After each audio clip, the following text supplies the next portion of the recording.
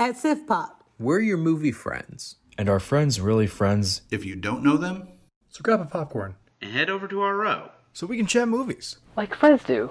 There's always room for more movie friends. So sit back, relax, and enjoy the show. Welcome to the Writer's Room. Hello and welcome to yet another very special episode of SIFPOP Writer's Room. I'm joined with two hosts today, two of the most movie-loving people I know. I mean, that's everybody here at SIFPOP. But for starters, we got Shane Kanto back. How's everyone doing? Ready to talk Oscars? Same. And I'm joined by Alice from Australia. Hello. So excited to be here. Yeah, I'm really excited. This is I think the first episode with two guests on. So that's really cool. The Mighty Ducks episode did that. Dang it. Second episode, first special episode with two guests. Quack. This is way more mighty than those ducks. I'm sorry. Oh, yeah. It's so early in the morning here. And we had... I had this. Shane and I were just kind of talking and came up with this idea out of nowhere that was like, look, why talk about the 2021 Oscars when we could talk about the 2020 Oscars? Everybody else is talking about the 2021 ones. Let's take a look back at last year's Oscars now that we are officially a year removed from them, and we will just kind of give our thoughts on, now that we're a year removed, was this just overhyped at the time? Did this actually deserve to win?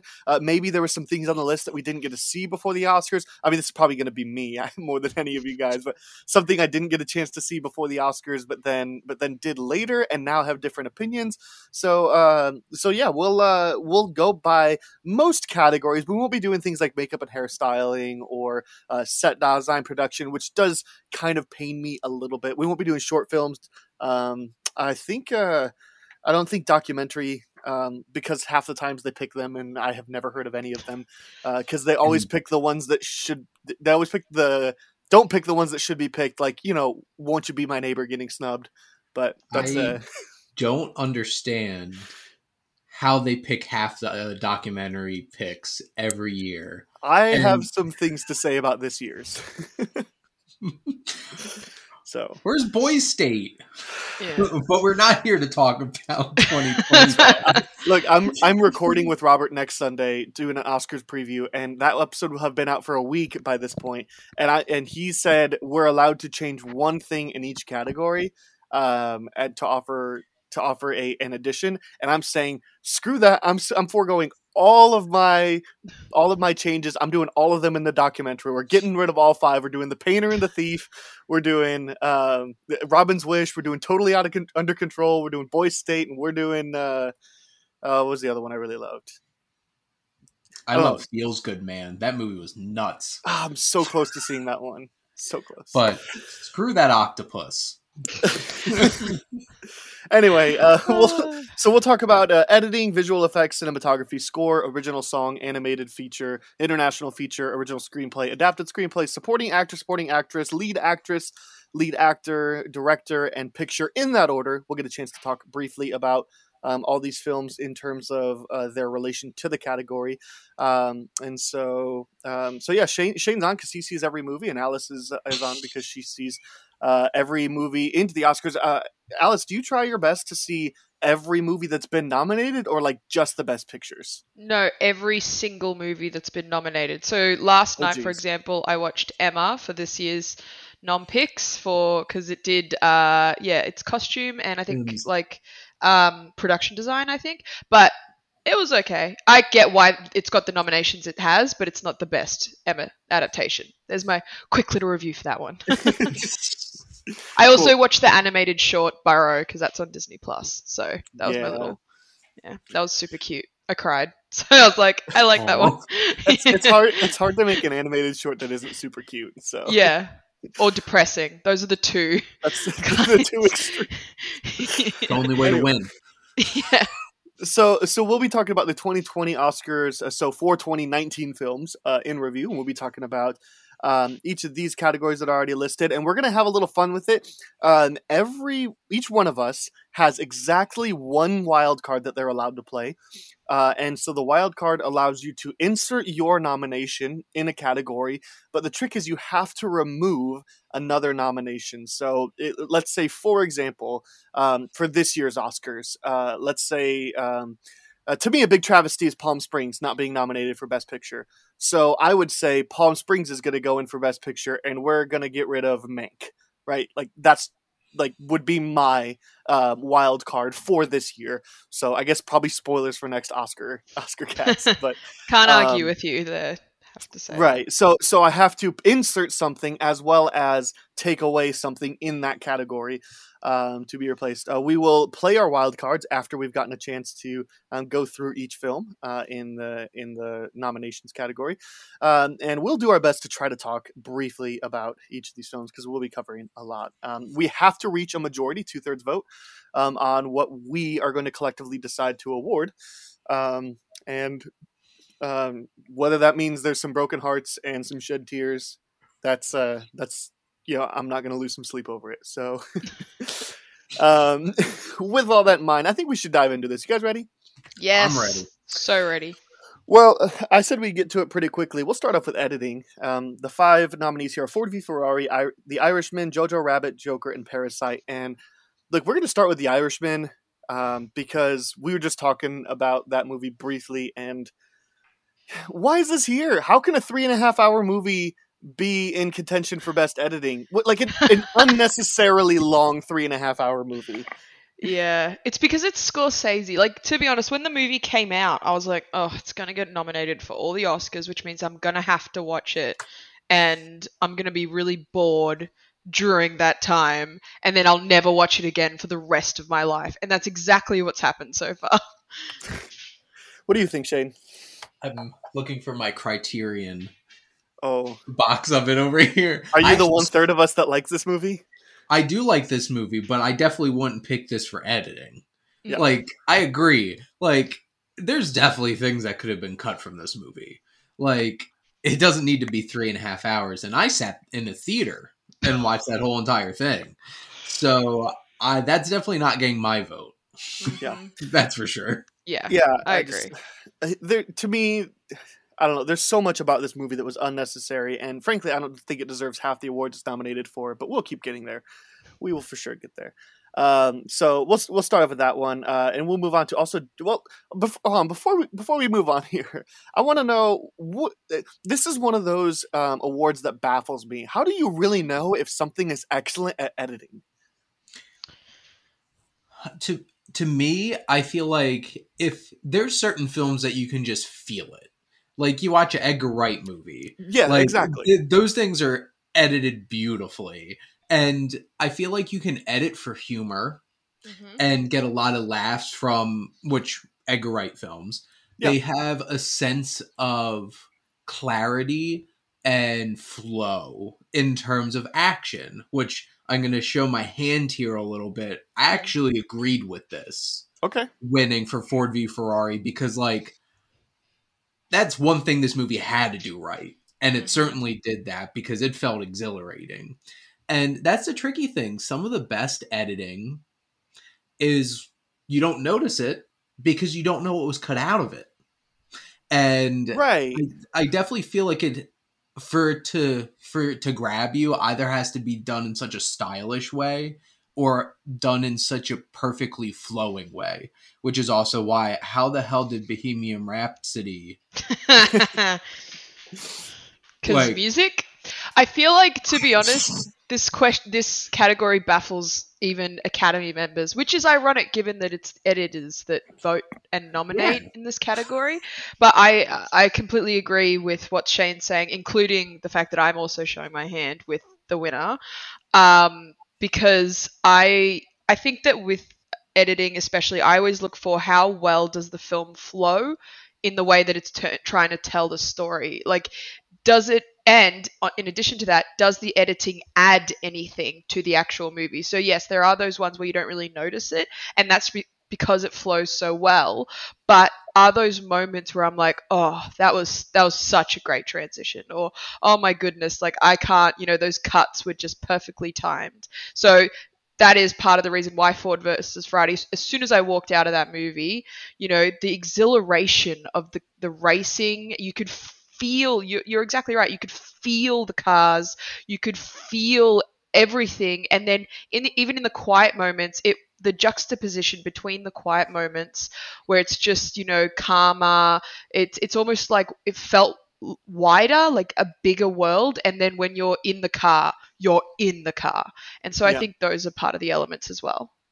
That's fair. I mean, look, I chose to include this category because there are sometimes some really excellent standouts, and I really didn't have this on in the initial draft, but I was thinking like 2 years ago, Baby Driver was nominated but didn't win, and like nobody is better at editing than Edgar Wright. Like nobody. Yeah. And it's very in your face, and it, and there's that. But I think this is such a subtle category. But that's why I'm like wondering, like you said, Shane, if you don't know what's not there.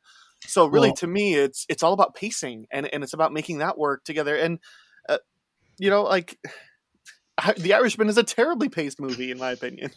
Well, and I feel like action movies probably don't get enough a presence in this kind of category because like it's all about editing, and I am a snob when it comes to action, and if I see like 50 cuts in like 5 seconds, I want to vomit.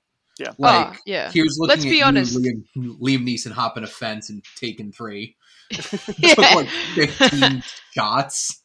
Yeah, no, let's be honest. Like I feel like all the John Wick movies could have easily had their place in the sun in this category. For sure. And For so, but there is, I think with any Oscars nomination and any Oscar year, there's always the snubs because it's not the appropriate film. So, right. Yeah. And I think the perfect example of you don't know what else was there was Mad Max Fury Road. They had like 100 hours of footage. Yeah. And they cut that down into 2 incredible hours. So and the whole thing makes so much sense, like tracking geography and choreography and things like that. Like, how do you? Anyway, we're not talking about Mad Max Fury Road. I'll go ahead. I'm going to go ahead and agree. This is going to be unanimous. Ford v Ferrari we're going to agree with the Oscars people, and it's only for the fact that. I do agree with. I think that the film is shot really well, especially in those racing sequences. But I don't know if I attribute it maybe more to cinematography as opposed to editing. Like in just terms of, I think they shoot it well, and it's a beautiful film. A lot of racing films don't do that. They're worried about getting those extreme close-ups, and it's like I kind of just want to see what's actually going on. Like that'd be cool.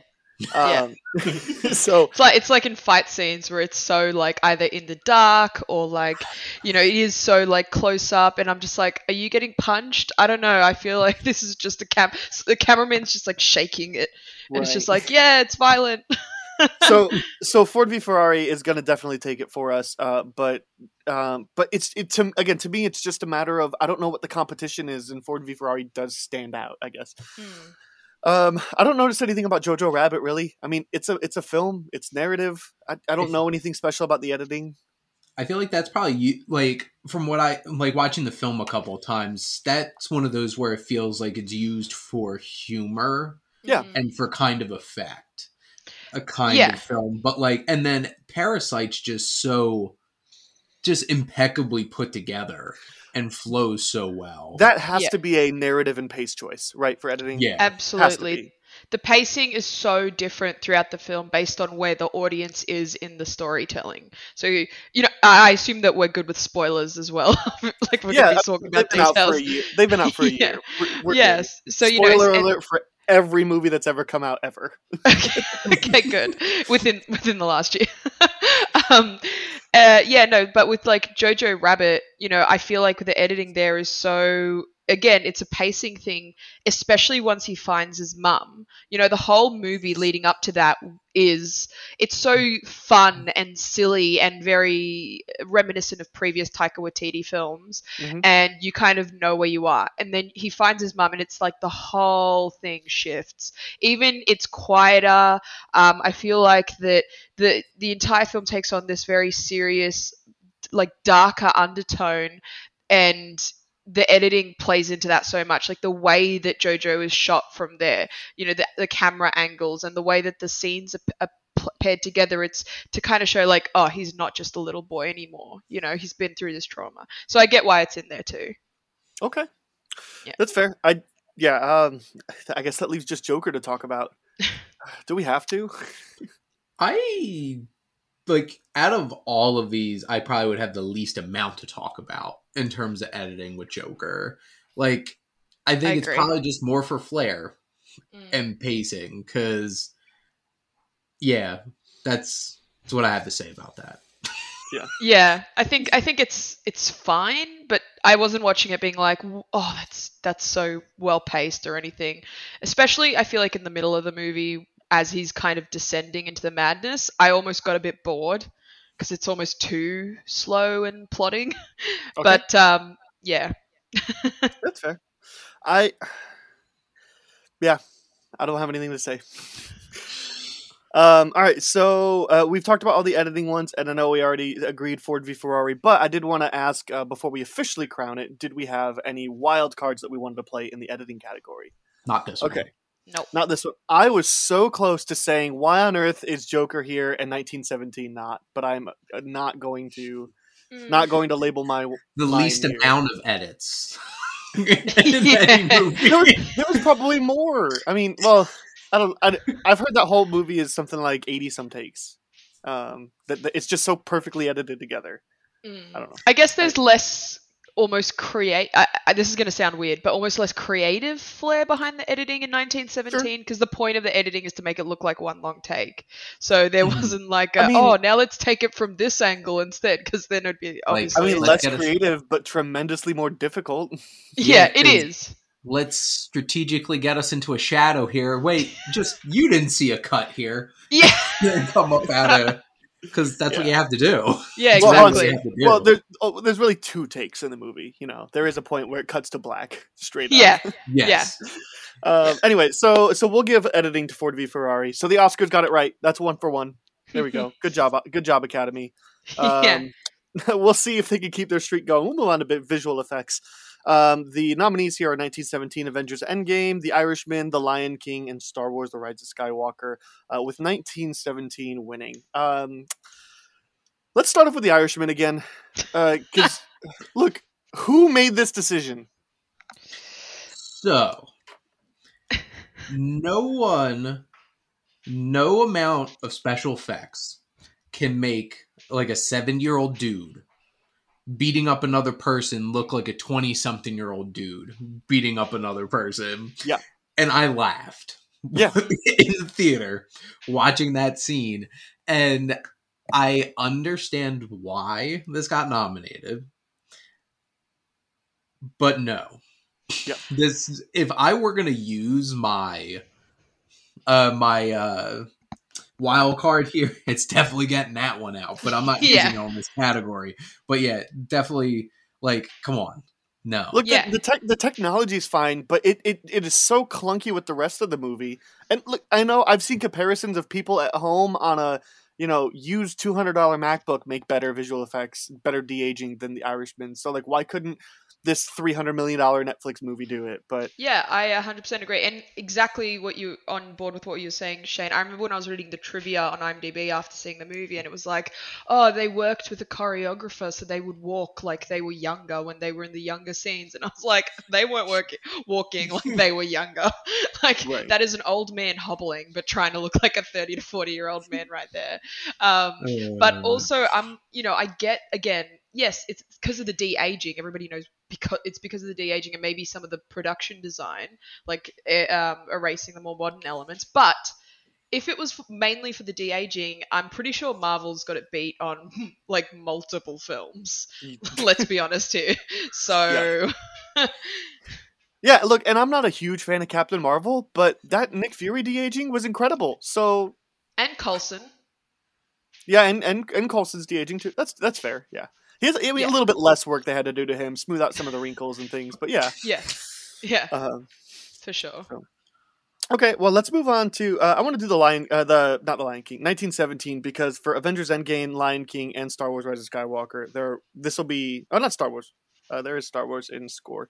But for Endgame and Lion King, this will be the last we get to talk about them, barring a wild card. So let's do 1917 here. Was this movie practical or CG effects? Do you know? I feel like practical. I think a lot of it's practical effects. Which that's a thing because it's visual effects category. It doesn't matter if it's CGI or practical. It's supposed to highlight both.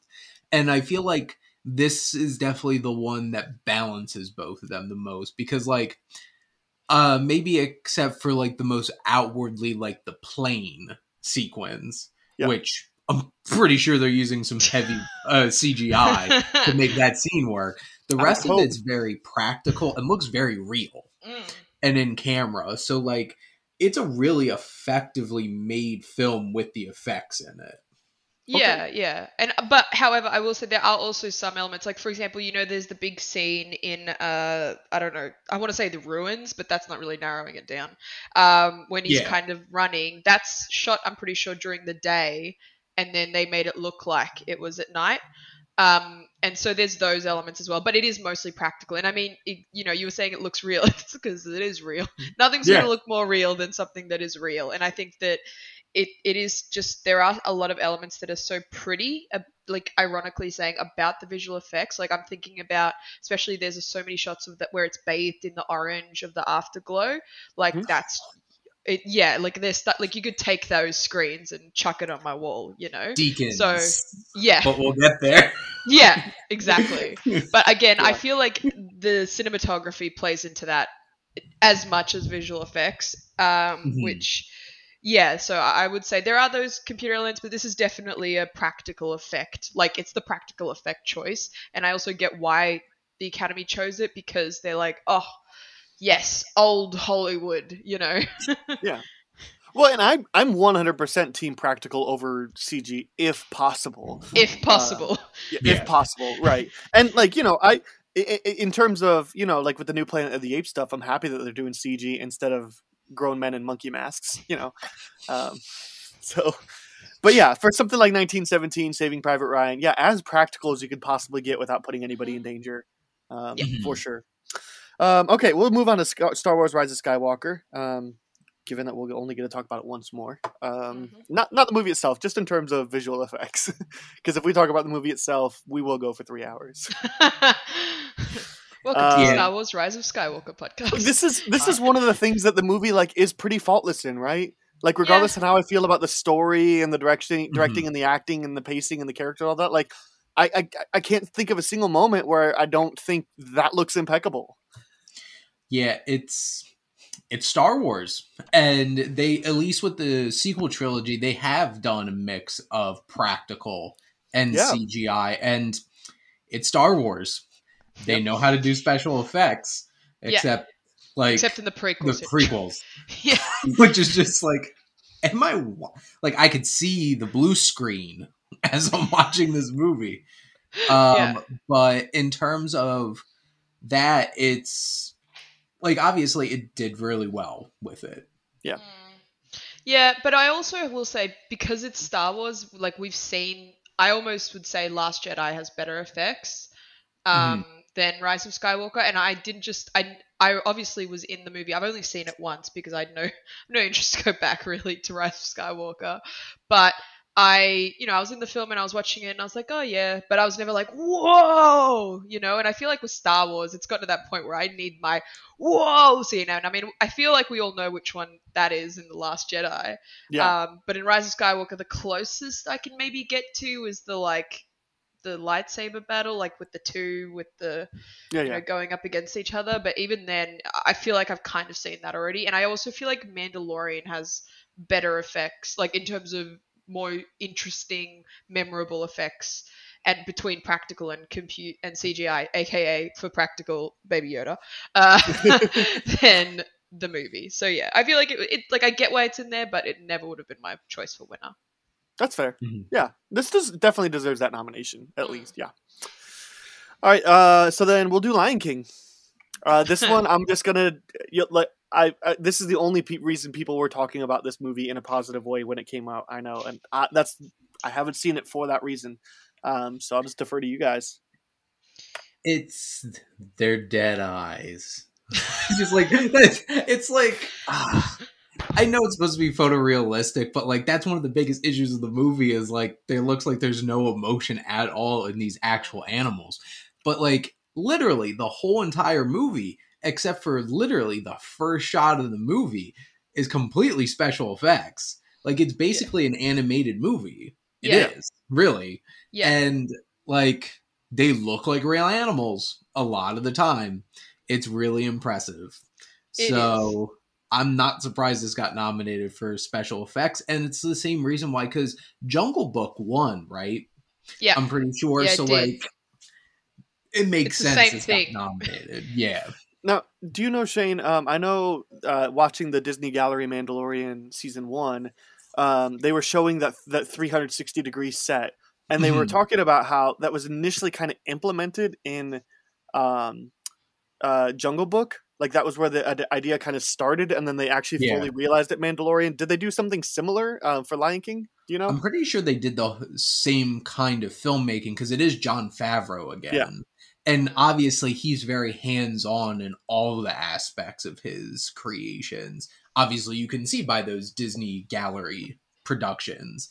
So like it's really impressive effects, except just when it came to making us emotionally connect with them, it didn't really do that.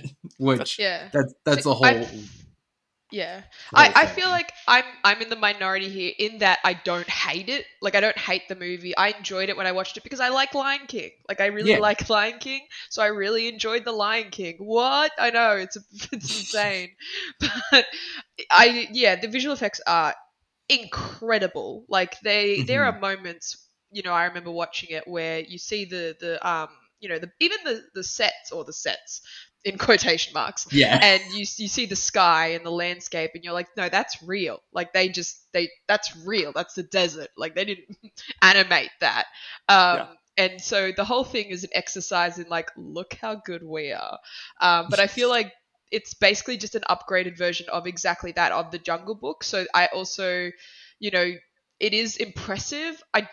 But it definitely was unnecessary, especially because at least with Jungle Book, there is a person in the movie and there's human elements, and they went in a different direction with the story.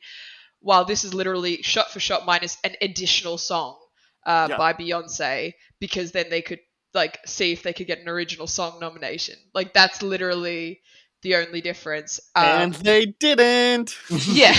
Yeah. And so like, the thing is, I enjoyed it. I don't know if if I'm going to watch Lion King, I'll just watch the 1994 one though. Sure. Yeah. All right. That leaves just Endgame left. I think these are spectacular. And I mean, look, this is no secret. Marvel's great at it, and Marvel is willing to throw as much money as possible to make these films. It's amazing how much of this movie has to be done in CG and how much of it just looks exemplary, specifically in the last battle. And like, to me, the thing that really sells me on this is that why I'm not like gonna rip on it at all is because I don't have anything to rip on it, is because even you look at that last battle and everything in the background even is still crystal clear. That's the easiest place to look if you're looking for faulty special effects. Like what's going on in the background, what's going on in the depths. Are they just copy and pasting? And I mean, they probably are copy and pasting, but it's an excellent copy paste. Like, so that to me, just being able to see everything going on in the foreground or in the background is just spectacular. For sure. And it's exactly what you were saying, like what we were saying before, where it's like practical's always better where possible, where it's like obviously aliens out of the sky, probably you can't really fake that unless you want to look like, Dark Crystal or something. Like obviously 80s. But this movie, you know what it is about this movie? It has all the elements from the other nominees in this movie.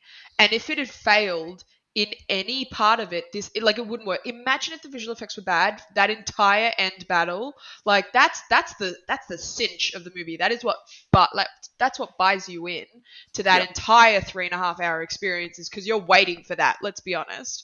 And it needed to be perfect. Like, it needed to be exhilarating. You needed to feel like you were battling alongside them. Like, I get chills still when I watch that, when you have the on your left and then you have all the portals. Oh my, it's so good. I want to go watch it right now. If the same visual team behind the tribal fight in Black Panther would have been behind Endgame, it would have been a terrible movie. Yeah, for sure. I mean, they also had tons more money. Yeah. Let's be honest. Rhinos. Yeah. They were like, let's not bring back the rhinos from Wakanda. They were in the pasture having a nap. So, I have been trying to champion the eventual just awarding of this to some film for finally creating that motion capture perfection. Mm-hmm. And like, you go back, and basically like most of them are Andy Serkis characters, but like you go back to Gollum, Smeagol, Davy Jones from Pirates movies.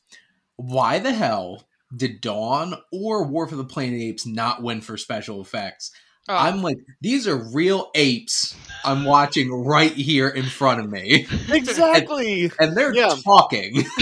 For sure. And believably too. Yeah. So it's like, how did that not happen? I was so angry that this and Infinity War did not win, almost purely because of Thanos. Yeah. Like, look at this character. Unless you're going like 95 Mortal Kombat and make a giant puppet with what's his face? Goro. Oh. Like, you're not going to be making a 9-foot tall being unless it's fully CGI. Yeah. And they made like a 5'9" Josh Brolin, like one of the most intimidating creations in the history of cinema. And Thanos is amazing. Mm-hmm. And Infinity War didn't get the justice, and this didn't either. And I went into the Academy Awards like, I love 1917 and the effects are fantastic, but like, come on. Yeah. Come on. Are we all picking Endgame for this? Oh, 1,000%. Yes. It's exactly what I was saying. So think about it this way, like 1917 because of the practical effects and the explosions, and Endgame's got all that. Irishman because of the de-aging. Endgame's got that because of the whole 70s bit, as well as, when they just generally go back in time. The fact that they made Tom Hiddleston look exactly like he did in the 2012 Avengers, like, that's so subtle. It's so subtle, but I'm like, no, they just like filmed this in 2011, right? Like, they just knew. Then obviously you've got Lion King with the fact that it's got, like completely CG realized characters. Hello, we've got Rocket, multiple aliens, and then you've got Hulk. Star Wars Rise of the Skywalker with space battles and all that element. We've got all that as well. So I don't understand how. I think 1917 won because it's the obvious Oscar choice, like the prestigious choice. Also, it's the war, like the traditional war movie in this, which always tends to have a bit of a leg up. But this is the ultimate war movie. So just because it's nerdy and Marvel doesn't mean it doesn't deserve to win, damn it. One might even say it's like an Infinity War, I know. And yeah, you're 100% right about Josh Brolin. Like, think about Josh Brolin and say, I don't know, the third Men in Black. And then think of Thanos. Tell it to me, Slick. Like, and not then think lie. of Thanos. He was a pitch perfect impression of Tommy Lee Jones. Oh, he was, but that's like not the same actor. You know what I mean? No. Like, well, and so like this is not my wild card, but again, I feel like could have been. I think, and it's just attributing to the visual effects here and the team behind that. I could have easily seen Brolin getting a supporting actor nomination, like. Maybe more so for Infinity War than Endgame, but like, dude's insanely good. So I do my own award show on my channel, and 2016 I gave Best Actor to Andy Serkis. Yeah, for sure. For the Planet of the Apes. For sure, yeah, absolutely. If he doesn't get an honorary Oscar, like when he's for all the roles that he should have won proper Oscars for, we riot. Yep, we riot. I'll be right there with you. Yeah. All right. Then we'll move on to cinematography. Let's Deacons. see. Yeah, correct. Moving on. Yep. That's about right. Look, we'll linger here for a little bit. We're all picking 1917. Yeah, it's all Deacons. Right. We'll linger here. Look, if you have Deacons attached to it at any point, absolutely. Nominees here are 1917 Deacons. Forgive me for saying names I'm sure wrong. The Irishman is Rodrigo Prieto. Joker is Lawrence Sher. Lighthouse is Yaron Blashka.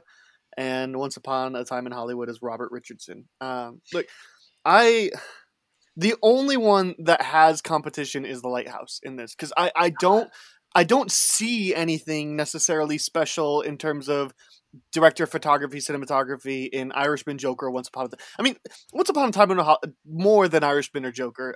Apparently, this is going to be the Rip on Irishman and Joker podcast. I think Rodrigo Prieto deserved recognition for Silence, but Silence wasn't getting like anything because whose idea was that? Oh, sorry. Who?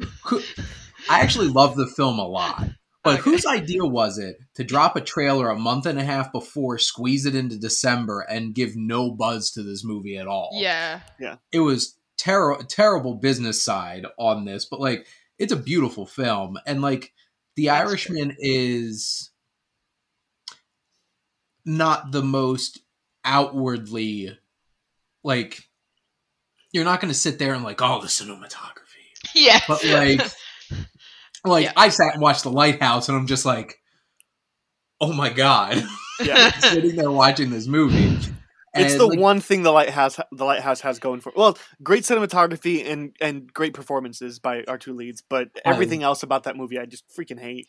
Oh my god, yeah. Can we talk about The Lighthouse for a second? Because that was the most painful viewing experience of my entire existence. It was I knew going in that it was going to be out there.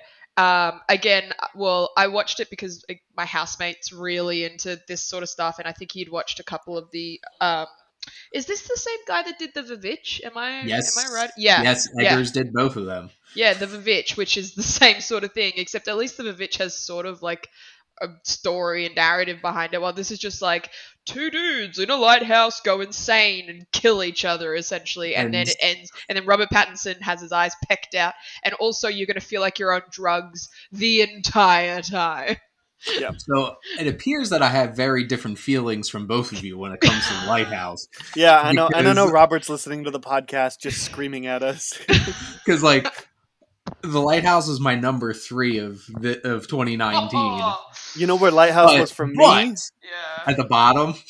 Just above Polar, and that's it. Because here's the thing, which also, that movie was...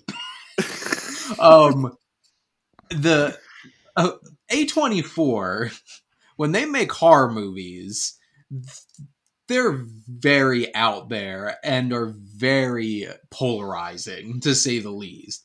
But the one thing you can definitely say is Willem Dafoe was completely insane, and I couldn't stop watching him. And also the technical aspects of this movie were like off the charts, which that made me so happy this got nominated. Yeah, but it deserves the nomination for sure. For this, yes. For this, yeah. And even just rewatching Once Upon a Time in Hollywood last weekend, actually, like Tarantino. Knows how to shoot a movie. Yeah. For sure. And the Joker has a very interesting dreamlike, eerie quality about it. But as somebody who's absolutely in love with Coen Brothers and watching so much Deakins, I'm so glad that he's finally getting recognition. Yeah. Because he's been revolutionizing cinematography for years. Because Alice, you brought up the point about the post changing of the time of day in 1917. Literally the whole entire movie, Oh Brother, Where Art Thou, was completely changed in post and desaturated. And so this, I could have almost teared up looking at that shot out of that window with the flares in the air going down into the ruins of that city in 1917. And honestly, he won that award right there. Yep. Just in that one shot. All right, here's the way I describe my feelings on 1917 as in whole. Halfway through the movie, I saw this in theaters with my wife. I looked over at my wife and I said, I don't care about the second half of this movie. I want to go watch the behind the scenes of this right now. And Yeah. that's how good Deakins is in this movie. And what's crazy is, in my opinion, this isn't even his best work. I mean, Blade Runner 2049 is my favorite Deakins. I agree. And like, probably my favorite cinematography of all time. So, Oh yeah, Deakins is like on another level, and exactly what you guys were saying. That he for so long has been snubbed, but there was no way anyone was watching Blade Runner 2049 and awarding anyone else. I don't care if it was the greatest cinematography, like that didn't exist, because there are some shots. I'm just thinking about the movie. There are some shots in that movie that honestly, kind of the same as you, Shane, like bring me to tears because they're just so beautiful. And what Deakins knows is where your focus needs to be at any point of the film to get the full effect. I'm even thinking of a film people might not generally think about, but I'm pretty sure he did like Prisoners, right? Oh my god. Yeah. The cinematography in that movie is I like that movie. I remember going in not knowing very much, and then I felt tense. I was tense like from the moment it started, right? And that's not a film that has impressive visuals, great landscapes or anything. It's so internalized, but he knows where your focus needs to be, whether it's like the torture scene in the shower, which I have to say, one of the most I had to turn away, even though you don't see anything. Like I had to turn away. That's how effective it was. So you've got that, and then when he finally gets these moments to just go all out, like in Blade Runner 2049 and 1917, it's like you can't deny this man and his impressiveness. Is he doing Dune, or has he done Dune? Do you know? I don't know off the top of my head. I'm gonna look it up in the meantime. But yeah, I know he just signed on with Sam Mendes for his next project, so he's going to be working with him again. That was like a small thing. Like when he didn't come back for Ballad of Buster Scruggs, it like hurt me a little bit inside. Actually, probably a little bit more than a little bit inside. I'm just like, no, because from Barton Fink all the way up to Hail Caesar. It was Roger Deakins in every single Coen Brothers movie. But yeah, so I think we're 3 for 3 now. 2 for 3 because we gave it to Endgame instead of 1917 for effects. Correct. So. Oh, I'm. You mean in terms of agreeing? We all agree. Yes. Yeah. Oh yeah. So far, we're unanimous in agreeing on the 3 picks. So Great. far, we're working like a well-oiled machine here. Yeah. Well, I have a feeling this is going to break it. Let's go with original score. We'll move on. This was a tough one for me to look at and really pick what grabbed me. Yeah, not for me. Okay. Joker. I honestly don't remember it. Like I didn't really go into that. Hildur Guðnadóttir. Yeah, we're gonna try that. That's that one. Little Women, Alexandra Desplat. Marriage Story, Randy Newman. 1917, Thomas Newman. Father and son. And Star Wars: Rise of Skywalker, of course, is John Williams. So yeah, you already started talking about Joker. Just we could keep going with that. I thought it was a beautiful score, but it definitely wouldn't have been the one that I picked. Like I was a little surprised that won best score. To be honest, like it was fine. It was fine. Like the movie, it was fine. Yeah. Cool. Moving on. Little Women, Alexandra Desplat. This is the composer for The Shape of Water, which is maybe one of my favorite scores of all time.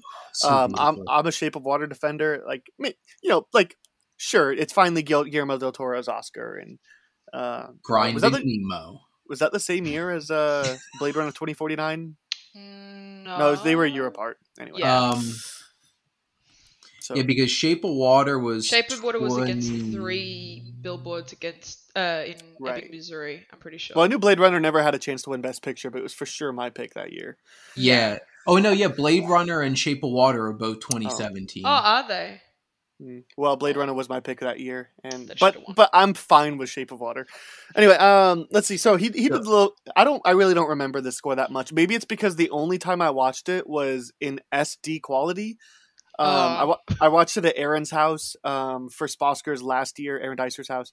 And when they sent out screeners, they only sent a DVD Like they didn't send like an HD digital code or a Blu-ray. They only sent a DVD, and it shows. Especially, it really shows on a really nice sound system and a really nice TV. So, maybe there's maybe that. I love Alexandre Desplat because like Grand Budapest Hotel is one of my favorite scores. Yeah. Shape of Water is one of my favorite scores. And this is a lovely little score, but it's not his best work either. And that's a tricky thing because a lot of these were like, it's not their best work. Yeah. But like he's an Oscar darling. So I was not surprised. Well, and the one song he has in The Imitation Game is like maybe the best scored piece in his history. Gosh. I don't remember the Legacy, Alan Turyk's Legacy. Is that the name of the song? So I took my mom to go see Operation Finale with Oscar Isaac and Ben Kingsley a couple years ago. And I was sitting during the opening credits sitting like, my God, the score is amazing. This score sounds like Alexandre Desplat. And then, of course, the credits are rolling like, haha! And, like, it's on this level, and the movie is, like, on this level. Yeah. And, like, he has that effect on movies. I think it goes to show that we're trying to talk about other scores that he's made as opposed to this one. So Marriage Story. This seems like an odd choice for Randy Newman. I don't remember anything about the score. Part of that is because I think the acting is so perfect. Yeah, I think it was fine. And actually, just really quick before we continue with Alexandre Desplat, I'll say that what he specializes in is delicacy. And so he's so good at the delicate notes, and that's why I enjoy the Little Women score a lot, but I agree it's not his best work. But in Marriage Story, I genuinely don't remember that score. Like, it's not what I was focusing on. I was focusing on Adam Driver and Scarlett Johansson. Right, and look, it's just that movie was always going to be overshadowed by those two in every aspect. And I'm sure we're going to be talking about them a lot more. Oh yeah, for sure. So moving on. So moving on to 1917, to the Thomas son. Newman, to the son of Randy Newman. Yep. Gosh, this is excellent. I've been playing a lot of World War II video games recently, and the best thing about these video games is the scores. I actually played through all the Medal of Honors on PlayStation 2, and like didn't realize they remastered Medal of Honor Frontline, and they got Giacchino to come back and rescore that. And like I just I haven't experienced that, but I want that. But the Medal of Honor European Assault soundtrack is just one of my favorite video games of all time. So like I'm primed to love this stuff. I think the Saving Private Ryan score is excellent. The Hacksaw Ridge scores, like World War II military scores, are my thing. And I just basically almost every single technical aspect of 1917 was impeccable, and including the score. I really like. I can't remember what somebody was talking about, but like, I loved this score a lot. I thought it went so well with this film and made me feel all kinds of emotions. So I honestly leading towards this, and then like it's John Williams and Star Wars, and he has like almost 60 nominations at this point. But it's John Williams. Like, it's like all of the rest of the Star Wars stuff. You mean greatest hits? Yeah, like, and that's the thing about John Williams is that he loves his own work. And he loves, I remember not as much as Hans Zimmer. Oh, I don't know, because I remember so clearly, I was watching the BFG when it came out, and there was so many elements with this, like, lighter, like, flute piece that kept playing throughout the movie, and I was like, oh my God, what is that reminding me of? And I realized it was the exact same suite that he uses in Prisoner of Azkaban. In Harry Potter and the Prisoner of Azkaban. And so, like, especially as someone who has watched the Harry Potter movies, 30, 40 times in a lifetime at this point, every single time I watch a John Williams scored epic or film in general, I'm always like, oh yeah, that's like in Goblet of Fire. Oh yeah, that's like in Deathly Hallows Part 1. And it just feels like he's like, oh, that was really good. I'm just going to take that and adjust it. And then obviously with Star Wars, he's also playing off a score that he, created in the 70s. Like, he's got a lot of history there to play on as well. So my vote is 1917 for Thomas Newman, but talking about recycling scores, I remember rewatching Gladiator recently. It's Pirates of the Caribbean. It's Pirates of the Caribbean V1. And it's like, dun, dun, dun, dun, dun, dun. And I'm like, Yep. wait a minute. Yeah. Pirates of the Caribbean is just Gladiator remastered, and Inception Lisa is just Gerard. the Thin Red Line remastered. Yeah. Yeah, for sure. Except, Lisa Gerard didn't come back for Pirates. And That's true. also, anything with the Kraken and Davy Jones in those scores, amazing. Organs, love them. But yes, Thomas Newman's my pick for this one. The thing for me about Rise of Skywalker's score is I just felt like it was just the same thing that we've heard over and over again, and I almost like sure, it's fine, but I don't know that there was anything special about it, and so like it's John Williams came up with a ton of new great stuff for the prequels, and then for the sequels, Duel I of feel like Fates. just Duel of the Fates, even the music in Attack of the Clones is the best thing about that movie. Even the pod racing. Like, let's be honest here. And pod racing is terrible. Yeah. But also I've gotten a new appreciation. Look, I have the utmost respect for John Williams, but dude, my favorite Star Wars score is Rogue One, because Giacchino is just doing something really special there, especially with the Jyn Erso Hope Suite and just the ending. It is everything that is perfect. But we're not talking about Rogue One. We're talking about Rise of Skywalker. It's just kind of a nothing score for me. Like, sure, it's great if there wasn't eight previous films done by him that were the exact same. So my vote is also Thomas Newman. 50 years of previous score. Right. So my vote is also Thomas Newman for 1917. So that already makes the majority. Alice, are we going to keep the unanimous streak going, or do you have a different pick? See, I have one of my wild card options here, and I don't know whether or not I want to use it. I don't know whether I want to use it, because I've got a couple more down the line. I think I'm going to hold, because I really like the 1917 score. Like, when I need a little bit of motivation in anything, I'll just put it on. But if you'd like, I can tell you what I was thinking, even though I'm not putting it forward. Like, let's save that to the end in case. It is probably my equal first favorite score from last year, the one that is my wild card. So I picked a 1917 when I gave my movie opinions. 1917. All right, so the Oscars got that one wrong, and they're 2 for 4, and we're so far unanimous. So we'll see if this does it. Original song. I haven't seen Breakthrough or Harriet, so I don't know. I know. So right off the bat, I love Elton John, and it's a fun Elton John song. And I'm pretty sure it's not even the best song in the movie, though. Let's be honest here. So, to be honest, I don't remember the Toy Story 4 song very well. Oh, I remember that one. Oh, it's the one where he keeps trying to save Forky. Yeah, Forky keeps on like trying to jump out of the vehicle and whatnot, and it's just like this little like I can't let you throw yourself away. Yeah. So a Randy Newman song. Yeah, it's Randy Newman. It's You Got a Friend in Me. It's that. It's the same song, except it's for a fork. Breakthrough. Screw that movie. No. That movie had some of the most unlikable cast of characters I've watched in any movie from 2019. I feel bad. That Harriet movie should have been so much better than it was, but they just... Oh, I agree. I was so excited, and then it was so average. Average. Honestly... Yes! Are you about to agree with me? Anything from Frozen 2, I would have picked over any of these. So. Yes! Okay, so I haven't seen Frozen 2 yet, but my wife loves to listen to the soundtrack over and over, and she's one of those people that wants to listen to like the same thing over and over again. It really annoys me. But look, Show Yourself should have been the nominee. Okay. I think you're expecting this. I really like Into the Unknown. Like, so I my think that vote is here is Into the Unknown, because I feel like it's like leaps and bounds better than any of these songs. I agree.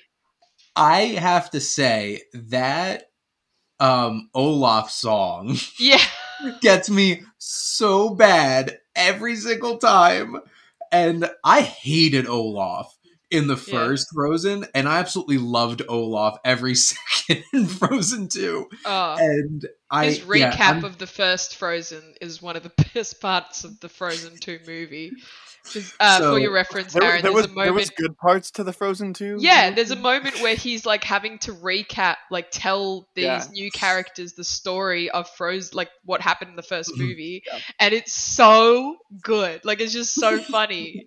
Will I like it even because I don't like the first Frozen movie? Yeah, because it's just like a comedic. Like think about it this way: it's like it's like an Ant-Man.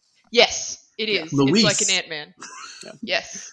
All right. I'm gonna go ahead and agree with you guys. Into the Unknown. I do like the "I'm Gonna Love Me Again" song from Rocket Man, but not. It's not the better. Right. Well, but and I don't even like I said, I would pick "Show Yourself" if you're gonna just take let me pick something different from Frozen 2, but like this year's nominees are so much better. Like the one from Judas and the Black Messiah and the one for One Night in Miami are like for sure the best, but like there are some really amazing songs this year. So I really like Into the Unknown because I get chills the singing in that is honestly some of the best vocal performance you will probably hear in a long time. Like it is incredibly impressive, more impressive than Let It Go. I'm really glad it hasn't been overplayed though, because I don't want to get sick of this one. Oh, it's overplayed at my house. You know, John Travolta is a huge fan of Into the Unknown. Of Adele Dazeem. Yeah. Can we nominate the Panic at the Disco version of this song instead? Oh, it's good. That's a good one too. Like when I was listening to it, the credits were rolling at the end of the movie, and you know you got the Brandon Urie version going. And I'm like, oh my! I didn't realize he had those sort of pipes behind him.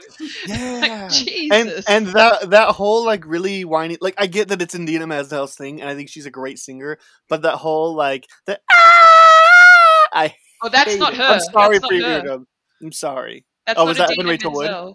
That's that like Icelandic chick or something. I don't know. I don't know. Either way, I hate it. It sounds like Indina Menzel. Oh, it's not. It's some like I think she performed at the Oscars, but it's some other chick that they Eurovision's winning this year, right?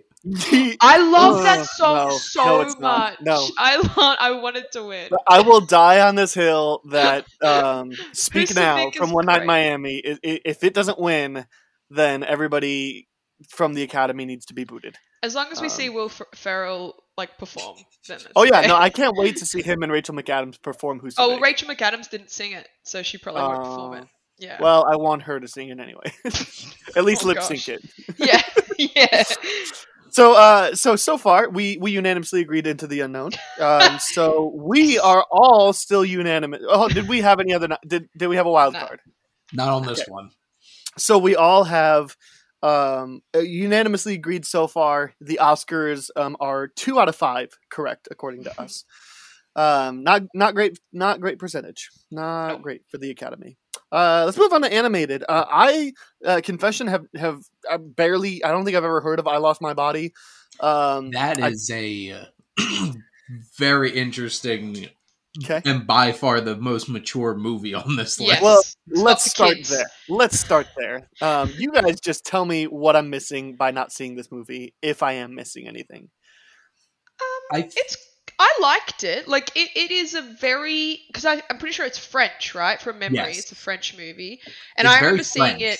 Yeah, it is very French. Because I remember seeing it halfway through that year because I was that was the year Melbourne International Film Festival. I went to see it there, and so we got it a bit early. And I remember watching it, and I just remember being like, okay, and I like the message. So the whole point of the movie is that it's, I think, about hope and about like when you are at your worst, there's always going to be something that can help pick you back up.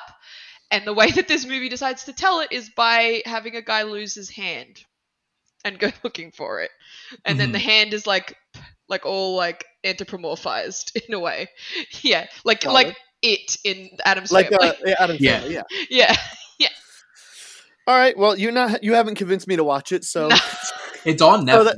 I really loved it. I thought it was a really powerful film, but it's very abstract and like when I meant it's very French, it's very like somber and like it's definitely not going to be like the most uplifting movie compared to like the 4 of these other ones. Sure. Yeah. Sure. By far. Well, speaking of movies you can find on Netflix now, Klaus, admittedly, again, I haven't got around to this one. I've heard great things, though. It's so good. Like, it's in my forever Christmas rotation now. Yeah. The animation style, first of all, stunning. Absolutely stunning. It's different, and it's just so well paired to the story. And then the story is just so original, ironically enough. Like, you don't really see this sort of Christmas story. But it's so, like, lovely is the way I describe it. Yeah, Okay. it's a wonderful film. Yeah. And Netflix outdid themselves with Yes. animation because usually they suck. Yeah. Yeah. Like, they put some crap. Well, but then they put out Klaus and Shaun the Sheep, Farmageddon, and we're back on track. I love Armageddon. Yeah. I didn't think I would. This is just one that I just didn't get around to it the year it came out. And then last year, this is the thing about doing the podcast now is that the end of the year, I'm trying to watch any movie that came out this year. It's hard to get around to the Christmas ones, but I just don't really feel like watching Klaus when it's 80 degrees in July, you know? Yeah. See, Actually, that's 80 why you 80 got to is the live in low side of Australia, July. where it's about to hit like the coldest, the hottest it's going to be today is like 13 degrees Celsius. So I don't know Celsius. Oh yeah, I think it's like 30. So I don't know. I'll have to do some Whatever. conversion. It's cold. It's is the fine. point. Yeah. So, this is on my list for sure. And I know you guys aren't alone in saying this is on your forever Christmas rotation, but instead this year I watched Miracle on 34th Street, the original, and that one is for sure staying. And then the other one I haven't seen, Missing Link. I've heard like this is Leica, but like I've heard this is like bad for Leica. So I guess I have a strange taste for animated movies because one of the movies that came out relatively in the past like 5-6 years that I absolutely loved that was so weird was like Good Dinosaur, because it was so weird and unexpected and definitely not for kids. This definitely has that feeling to it. There's murder. There's like this movie is like a straight up like a swashbuckling adventure. And Zach Galifianakis is so weird. I liked it. And I loved it. Hugh Jackman's great. The bunch of like the Explorer Guild people guys with their obnoxious mustaches and mutton chops and everything. It's just, I loved every second of this. I'm a diehard Leica fan. Well, so this is what I've heard. I've heard it's not a bad movie by any means, but it's nowhere near the level of Coraline, Box Trolls, Kubo and the Two Strings. Yeah, it ain't no Kubo and the Two Strings. But what I will say, it's kind of like animated Paddington, but slightly more violent. That's how I would describe it. That's exactly what I want. That's exactly what Paddington is missing is ultra violence, you know? Paddington and John Wick team up, anybody? Paddington has an unbelievable special place in my heart, and Hugh Grant should have been nominated for Best Supporting Actor as Phoenix Buchanan for Paddington 2. I will die on that. No, I agree. Hill. I love Hugh Grant. And, like, I love Missing Link. Missing Link definitely is not like his best. Like Kubo and the Two Strings is like I love that film so much. But like this is just a fun weirdness that I just enjoyed thoroughly and was shocked that the Golden Globes actually gave this Best Animated Feature last year. You're not the only one. Oh. Yeah. And I'm like, wait, might it win the Oscar then? To be honest, I didn't win the Oscar. Never had a chance. No way, man. The moment Pixar's in the Oscar, it's like unless it's Cars 2, like you're done. Let's say I'm Pixar for the end. Wolfwalkers. Let's save Pixar for the end, and we'll talk about the other one, How to Train Your Dragon: The Hidden World. This movie is really good. It is. It's just like to me, it's just not as good as the first two. How to Train Your Dragon. Yeah, it's kind of like the first one's the best, and then the second one's like almost as good, slightly under, and then the third one's slightly under that. But it is a great trilogy of films, and it has got some fantastic characters. It's got a well-rounded out story. Plus, let's be honest, the dragon. So, fun little fact. So, my partner always makes fun of animated movies, especially because he's like, if you want a sort of companion animal character or creature character to be likable or good for merch, just make it dog. just like make it be a dog in like every way it acts. And I mean, yes, Toothless is that, but also I want one, and I desperately need one, like right now. So it's funny that you said make it dog, because like if any look at that. If any companion is like Dog from Road Warrior, I'm totally in, because Dog has your back. But like I love the if it weren't for Shrek, and I have like a deep-seated love for Shrek, like the How to Train Your Dragon movies are like crown jewels of DreamWorks. They like, are crown jewel for DreamWorks for me. Yeah, and sure. Like the second one devastated me. I should have talked about the second one for when we talked about movies that make us cry, Aaron. Because God, Stoic. Yeah, that made me so sad. And for those non-people in this video chat, I held up. We have the Toothless, and what's the girl's name? The Light Fury. It's the Light Fury. I don't think she gets a name, does she? Well, either way, we put them on our wedding registry, and somebody bought us both of them. Oh, it's too good. So in the end, though. Look, like the first one to me is a 10 out of 10, and the second one's a 10 out of 10. This one's like an 8 out of 10. It's a great movie. It but is. Like this is a weak year of animation for me. Only just like like this year's animation is going to have some good contention, right? Like it does. Except you bite your tongue if we're about to speak about Toy Story 4, and you're calling that weak animation. No, not at all. I mean, like, look, to me, this is absolutely no contest. Toy Story 4 wins, but again, having not seen Missing Link, but hearing mediocre things about it, having never heard of I Lost My Body, and hearing really good things about Klaus, but probably was never going to win the Oscar. No, this was Toy Story 4. Yeah. Like... Yeah. You want to talk about movies that made me cry? Like, that moment where the doll, like, sees that little girl and they bond. Oh my God.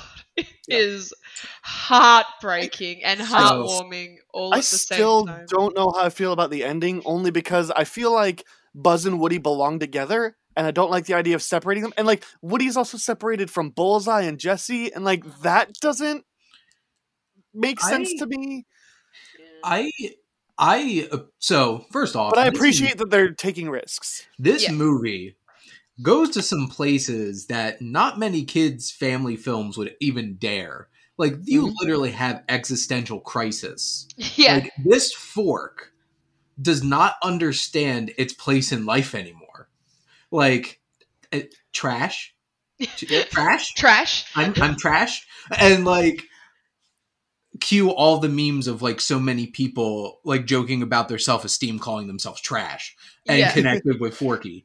But, like, I think it was so compelling that Woody had that crisis of, like, what's my purpose now? Because he didn't fit in where he was now. And I personally loved the place in life that he has now. Well, so I agree with his decision. I'm like, but, like, can't Bullseye and Jessie stay with you? But, like, but Bonnie, it's like, I don't know, it's just such a weird, like, well, he didn't have Bullseye and Jessie for, like, 8 years. Like, when he first became aware and whatever, he didn't have Bullseye and Jessie. That didn't come into effect till Toy Story 2. But Bullseye's always been the, like, most, like, lovable to Woody, and, like, just see the moment where he says bye to Bullseye. It's so underplayed to me. Anyway, but my biggest worry going into this movie was some of the new characters, because I'm like, does Ducky and Bunny really fit in a Toy Story movie? And then you watched it, and then I'm like, yes. Like, and also, so does Keanu Reeves. Oh, yes. Duke, Kaboom. Duke, yeah. Kaboom. And Forky is my favorite character in this movie. And maybe the Toy Story franchise. I love Forky. Tony Hale is such a treasure between Veep and Arrested Development and just like Buster Bluth. But can we also just talk about, like, all the characters are amazing, but can we talk about the actual animation? Like, I'm just thinking about when they're exploring around or sneaking around the antique shop, and those moments of light and like glinting off the spider web and like the details. You want to talk about like things you could have totally like faffed around with in the background. Every element of that store had been thought out to perfection, like the scuffs, the weird little scratches, the fact that there's like cracks on things, and the coloring, even the fading of color. Like, it is just, I can't even begin to perceive doing one of those things, you know? The way that light reflects off of them has improved incredibly in the last 20 years, because you look at the first Toy Story and it's like, it looks like they put a piece of white paper on the screen and took a picture. But like, but like the reflective shiny surfaces on polyester, like, is ridiculous. And the rain is the most noticeable thing. That's just so perfect. So like talking about Ducky and like the two soft toys, like they even have those tiny little like stupid little polyester fibers you get from crappy like theme park toys. Like, those are little like they could have totally forgotten about that. No one would have noticed. No one would have noticed. Key and Peele. Are we all voting Toy Story 4? Or we gotta. I think we're on a roll. All right. And the Academy got that one right then too. So 3 for 6 for them, 6 on straight for us. Are we all voting Parasite for international film? Yes. So moving on. So here's the thing. So I've seen all of these, and I actually want to kind of make a statement with my wild card here, because I've seen all of these films, and like, this is like 1927 Yankees, like, for all of you baseball fans out there. Like, this is Murderer's Row of films, because these are all amazing films, except one of the most amazing international films, A Portrait of a Lady on Fire, is not on here because France could only have one nominee. And they picked Les Mis. And if it's okay with both of you, I'm taking Les Mis off of this and giving Portrait of a Lady on Fire its rightful nomination. That's totally fine. Yeah, I get that. And like, look, also too, like, why is Les Mis like, we've all seen Les Mis, and sure, this is a new version, but like, I kind of feel this, like, at least with Little Women, this is different. Like, Greta Gerwig does something different with it, and I haven't seen this Les Mis, but like, how many times has there been? You? Yeah. Because, like, I think it's very different. Okay, that's fair. Like, it's not the Hugh Jackman one, I will say that. There is no music, and there is frightening tension in this movie. Like, I was on edge watching this, but like there's more tension in Parasite. Like, it is different to Les Mis. Like, it is very different, and it's a completely different take on it. However, I think everything it does, Parasite does better. Which is also why I want to replace it with Portrait of a Lady on Fire. Which I have to say, I'm not going to argue against Parasite, because, like, are you still picking Parasite even though your wild card is Portrait of a Lady, or are you picking Portrait of a Lady on Fire? I'm going to pick Parasite, but I wanted Portrait of a Lady on Fire to get the recognition that it deserved. Because, like, Pain and Glory, amazing film, beautiful film, emotional film, and Antonio Banderas was fantastic in that. Yes. Portrait of a Lady on Fire is an absolutely breathtakingly beautiful film and emotionally devastating. Honeyland is one of the most incredible documentaries I have seen, because I never once actually thought it was a documentary.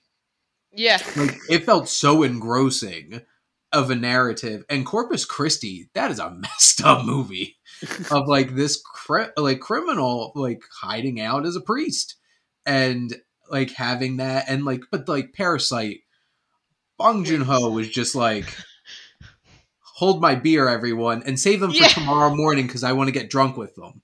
Yeah. Yeah. Like, it's just, it's on another level. Like, I 100% agree with everything you just said, Shane, including Portrait of a Lady on Fire, because that is like sexual tension Oh my god. Oh my god! Like you will never feel more. In fact, you'll feel a little bit dirty watching it especially because it's French, and so it's very French. You know, so it's very French. But Parasite's just like it was so unexpected on top of everything else, and it is just it. I would also argue that it is probably the most entertaining of these films. Of the ones on this list. Yes. Like, it's got the most entertainment value behind it as well. 100%, because the rest of them I wouldn't necessarily call entertaining. Yeah. So Nice. Parasite is like that dark sense of humor about it. Yeah. And like it's an interesting year with that and Jojo Rabbit. I know. But that's what I like. I love that they're so not what you expect them to be, and you also not what you expect a prestige Academy film to be. Mm-hmm. Like it's kind of, it gives me, Silence of the Lambs vibes, where it's just like, but then there's this like weird undercutting humor, which I also feel reflects today's society really well. So, there's that too. Just like fly, little star, fly. Yeah. Yeah, I only saw Parasite, and the only other international movie I saw that year was One Cut of the Dead, which is a totally fine movie, but probably was never going to even get a nomination. And I don't know that it deserves it. It's a totally fine movie. I know I stopped things a bit, but I thought that all of those deserve some kind of like spotlight on them. No, and that's fine because like, look, the Oscars already short shifts international stuff enough. I didn't want to do that on the podcast too. So it was just like all of those movies picked the wrong year to come out. Yeah. Okay. Wrong year. So you're saying any of these could have won? And I feel like I don't know. I think another round is supposed to be the front runner this year. Like. Pretty by far, which I'm gonna watch this afternoon. So it's good. I love that movie so much. All right, so we are still 7 for 7, all unanimous. We've played one wild card, and we have 4 for 7 of the Oscar gaining. You're right, they're officially above 500. All right, original screenplay. Here we go. Let's see. Where do we want to start? We talked about 1917 a lot. Let's start with that. Okay. Because there's not a lot of dialogue. There's not a lot of dialogue. Yeah. But I mean, in the same way that like neither does Dunkirk, I feel like it makes each moment a little bit more special, a little bit more intentional. It's an odd nomination for me. I don't know that. Yeah, I feel like the descriptive, because I read a little bit of it. I always try to find them if I can and read a little bit of them. The descriptiveness within the screenplay is impressive. Like it does take you there, but I wouldn't say it's better than any of these, like any of the other ones in terms of screenplay. Like that's not where the magic is in this film. Shay, do you have things you want to say about that, or? My thoughts were basically like, I think that slot could have been used to highlight a different film. Sure, but like. 1917 was great, so I'm not going to argue with it. Well, so let's use this to transition to another movie that like I really like, but I don't really know what it's doing in this category. Once Upon a Time in Hollywood. I mean, it's Tarantino. He is an expert in dialogue and in conversation, like character conversation. To me, this is entirely him as a director showing off, not so much a screenwriter. And I think this movie's great at atmosphere and not much else. I really like the movie though. Like, I have to say, it is a very original take on history. Yeah, like, especially having rewatched it last weekend, I had some feelings about the finale. Like, just kind of sitting there, like, could this have really been done? To be honest. Like he could have made a I Love Hollywood kind of movie and not dealt with Manson. Yeah, but he did.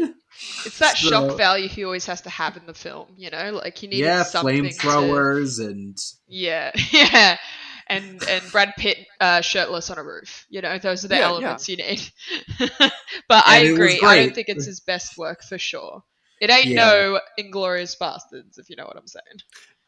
Yeah, I know exactly what you're saying. Let's talk about Parasite, because we kind of wrapped up there. I think the thing that's impressive to me about Parasite is that a lot of times when you have either English language translated or subtitled into foreign language, it's clunky and it's weird and it's nothing about it is right. But with Parasite, I'm not positive, but I think they had somebody specifically like in charge of the subtitles to make sure it wasn't that way. But like, I think it's still just brilliant, and it is not lost in translation. I almost wonder, what are we missing as non-Korean speaking people? Yeah. No, I agree. I think that it is, not to, again, show my cards too early. It's not my pick, but I really did enjoy the dialogue and the interplay between the characters as well. So I do think it's a strong the contender. Plot shocked me. I did not see like any of that coming. I'm like, oh man, this movie. Yeah, for sure. And let's talk about a movie we haven't talked about yet, Knives Out. I really love this movie. I love this movie. This is such a good movie. I can't wait for the sequels. I can't wait. $450 million sequel. Can you? Shane? I haven't seen any credible source say. Please tell me that the Benoit Blanc and Joe Blanc as brothers is a lie. I've also seen those pop up all over Twitter, and I'm like, if that actually happened, I would laugh so hard. Look, I love both of these characters separately. I just don't want to see Joe Blanc in. No, like I would watch a Logan Lucky. I would watch a Logan Lucky sequel. I'd watch a spinoff starring I would watch. I'm obviously going to be watching these Knives Out sequels because, like, I want more Benoit Blanc telling me about how there's a donut hole in this donut hole, and like. So it is in fact a small donut. Nuts. So Rian Johnson is an incredible writer because making Looper work had a lot of heavy lifting. And this movie is so sharp. These characters are fantastic. Like how they structured the mystery and the twists that go on in it and still leave you guessing all the way up in the end, and the humor. Yeah. Like, just, I love Knives Out. And, Rian Rian Johnson's a tour de force, but what else can you say about the guy that makes the best Star Wars movie? Anyway, I agree. I agree 1,000%. Continue. Wait a minute. Are we the same person? Because I think we're all agreeing. We've lost so much credibility right now. Everyone turn the podcast off right now. I love the screenplay. Kind of like you were talking about the layered complexions. I love the metaphors that are worked in. It's gosh, I don't know if it's if I'm upsetting, but it's a travesty he doesn't also get a directing nomination here for the ways that he layers in things. Like the small details, like the one that I always go to is when you see Marta entering the house after she goes and drives away from the side. You see her foot clearly miss the windowsill, but when you watch the flashback and Chris Evans doing it, his foot drags. And one of the clues was that there was mud on it. So like every little bit of detail in the screenplay and in the directing is just flawless to me. And the humor is great. Like, it managed to be. Plus the fact that they're kind of like the twist is that there isn't kind of like a twist, you know what I mean? Right. Like the most obvious answer is the answer, but you're but it's Chris Evans. They wouldn't make Chris Evans a bad guy. Well, and then it's like, duh. And when you first went in there, and then they show you how the murder happens, like 30 minutes in the movie, I was watching it with my parents because I knew they'd love it, and they'd be like, that wasn't real, right? And I'm like, no, that's exactly what happened, actually. Like, so it's not so much a whodunit, it's how is this person gonna get away with it? And like we want that person to get away with it. Yeah. Like so subverting our expectations of what a murder mystery is. I know. Which I like. Good luck, Ryan, with the next one. That's all I gotta say. And also subverting our expectations on what a love story might look like. We got Marriage Story. Now, if you want to talk about great screenplay, this is a movie that would fail. Like, if the screenplay was anything less than stellar, because it does rely on the performances, but what I also love about the movie is that it's semi-autobiographical from Noah Baumbach, but also, you know, the fact that there's the element of Scarlett Johansson and Adam Driver's marriages and divorces within the, like, not Adam Driver, but Scarlett Johansson specifically within the film itself. And Laura Dern, I think, also contributed to that element. And it's just so, like, I mean, I've never been through a divorce, but it felt like I have now. Yeah. You know? Right. Yeah. Having grown up, like, I have to say, like, tell a little story about my experience watching this movie was I went by myself to the theater to watch this and had to call my girlfriend after. Because, like, growing up, like, my parents are divorced, and, like, having a relationship with my family, and, like, I barely spoke to my dad for, like, 10 years of my life. And, like, watching this movie, I'm just, like, hit way too close to home. Yeah. And did it in such an amazing way. And this is a tough decision for me personally for what I would pick for best original screenplay right now. Me too. But this was an amazing film, and Noah Baumbach is extremely talented. Yeah. And I would actually, as an addition to that, so I watched it with my mum, right? Mm-hmm. And she, like, my parents are divorced as well, and it is fascinating to watch this movie with someone who has been through this process, because I watched the movie and I came out of it with my interpretation. You know, it's like, oh, you know, it in this case, it wasn't really either party's fault, and it just shows how, like, poisonous the whole divorce industry is and how it can, like, tear families apart.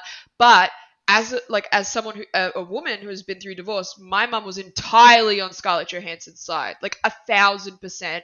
And she was like, no, what are you talking about? Like, she was in the right, blah, blah, blah. And we were having proper conversation about it afterwards. So it's like their ability to capture what is apparently a universal experience. And I'm sure that, you know, maybe a guy who had been through divorce watching this might have been more on Adam Driver's side. Like, it is.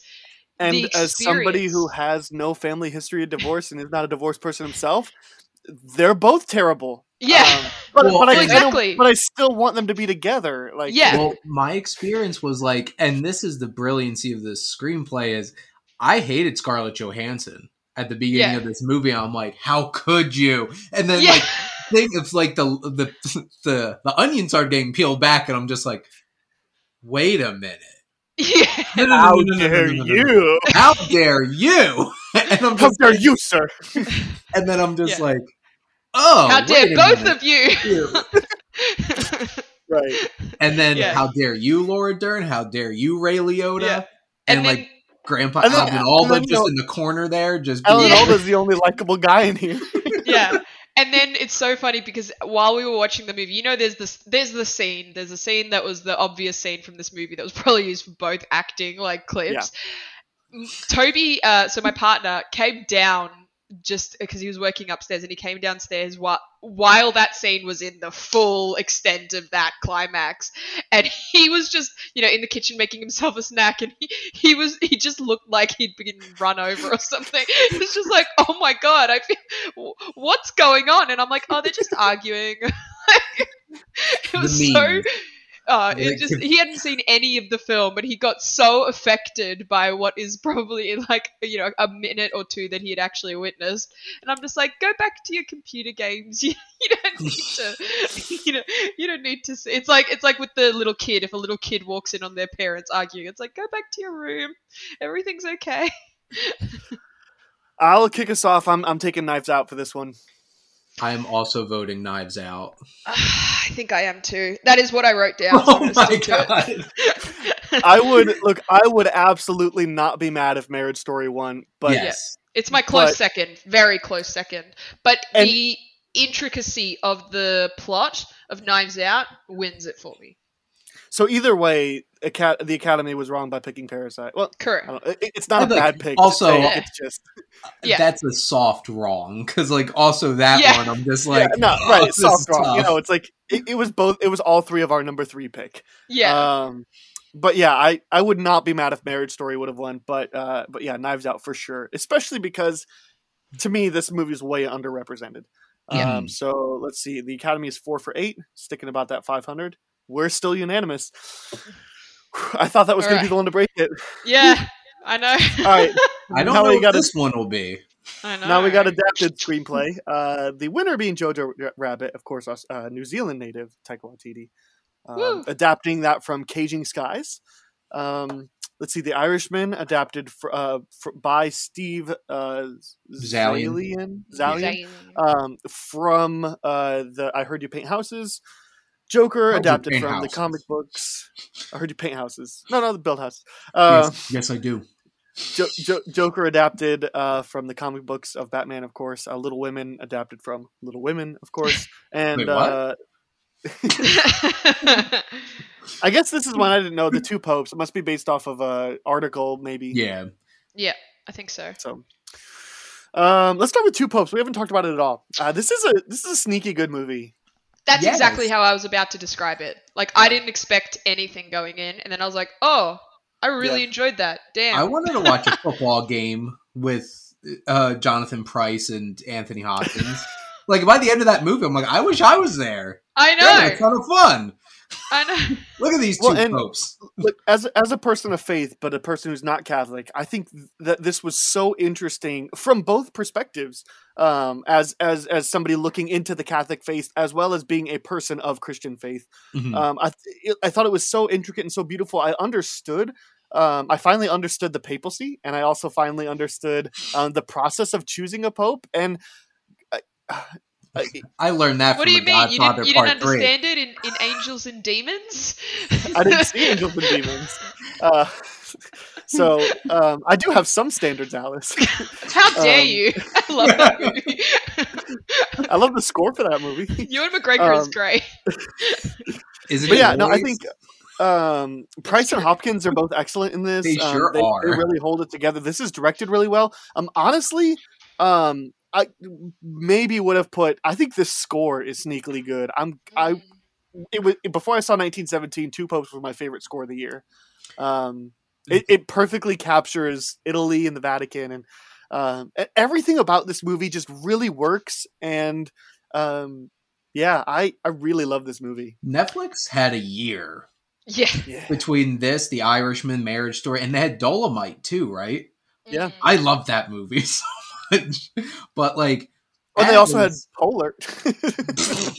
As a confirmed Roman Catholic who grew up in a very I grew up with my grandparents, and my grandmother was super Catholic, went to church multiple times a week. We had Pope John Paul II up on the wall. And and this is such a fascinating look at a seismic shift in perspective. And because Benedict was that still a very traditional Roman Catholic, and then you got this Pope who's shaking some things up. And this Pope actually is pretty cool dude. It's I like you. And Jonathan Pryce is great. And also such an interesting turn after being a very different kind of religious character in Game of Thrones. Right. Yeah. Well, my experience, so I am Roman Catholic. I'm a Roman Catholic from Italy. That's how, so I was born in Italy, and my entire family is Italian, proper. I was born in Florence. And I'm a confirmed Catholic, but I have since lapsed. So I am not a practicing, and neither is my mum. This is how religious my mum was, though. She was very close to becoming a nun, which wouldn't have been great for me in terms of existing.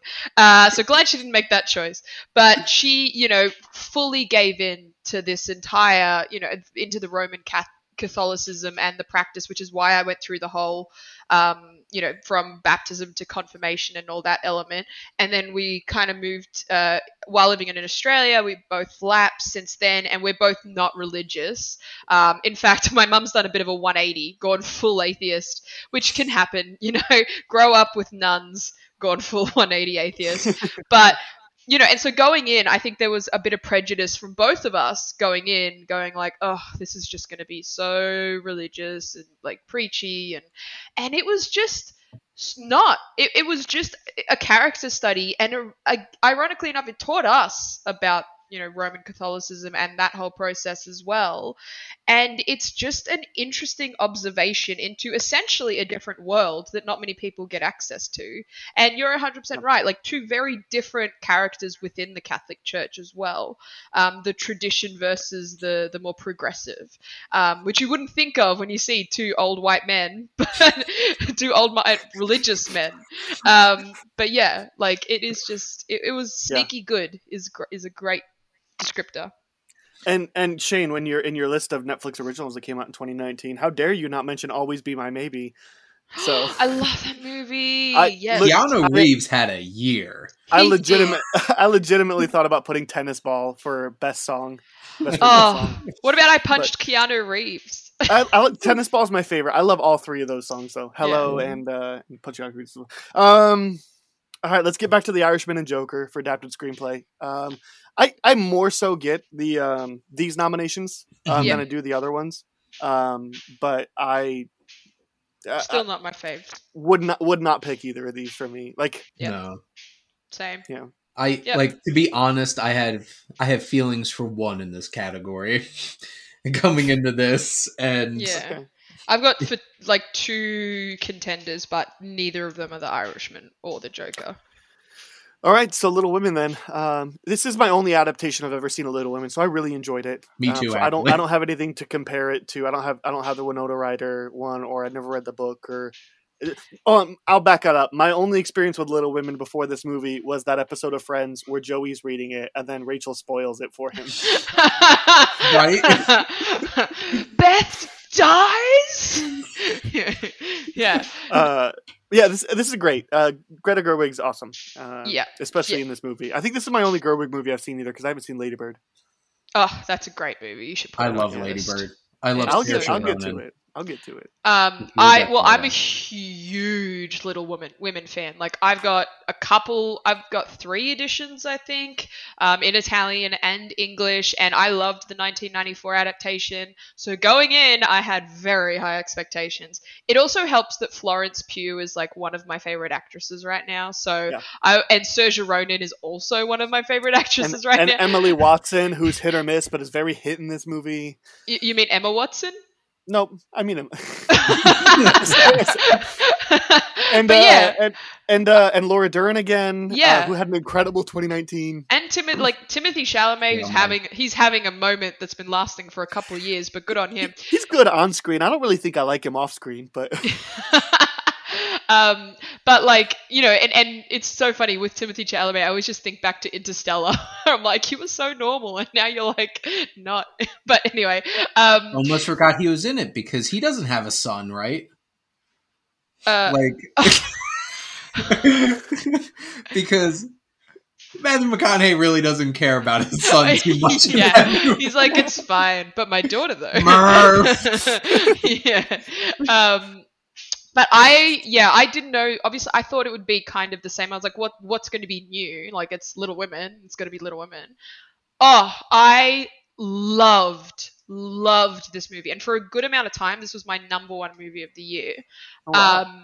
But for that year. And I just adored every part of it. It brought something new to a 200-year-old story, and yet it kept true to it. Like, all the main story beats are there, but it does it in such a new, interesting way that, I adored it. Adore this film. Yeah.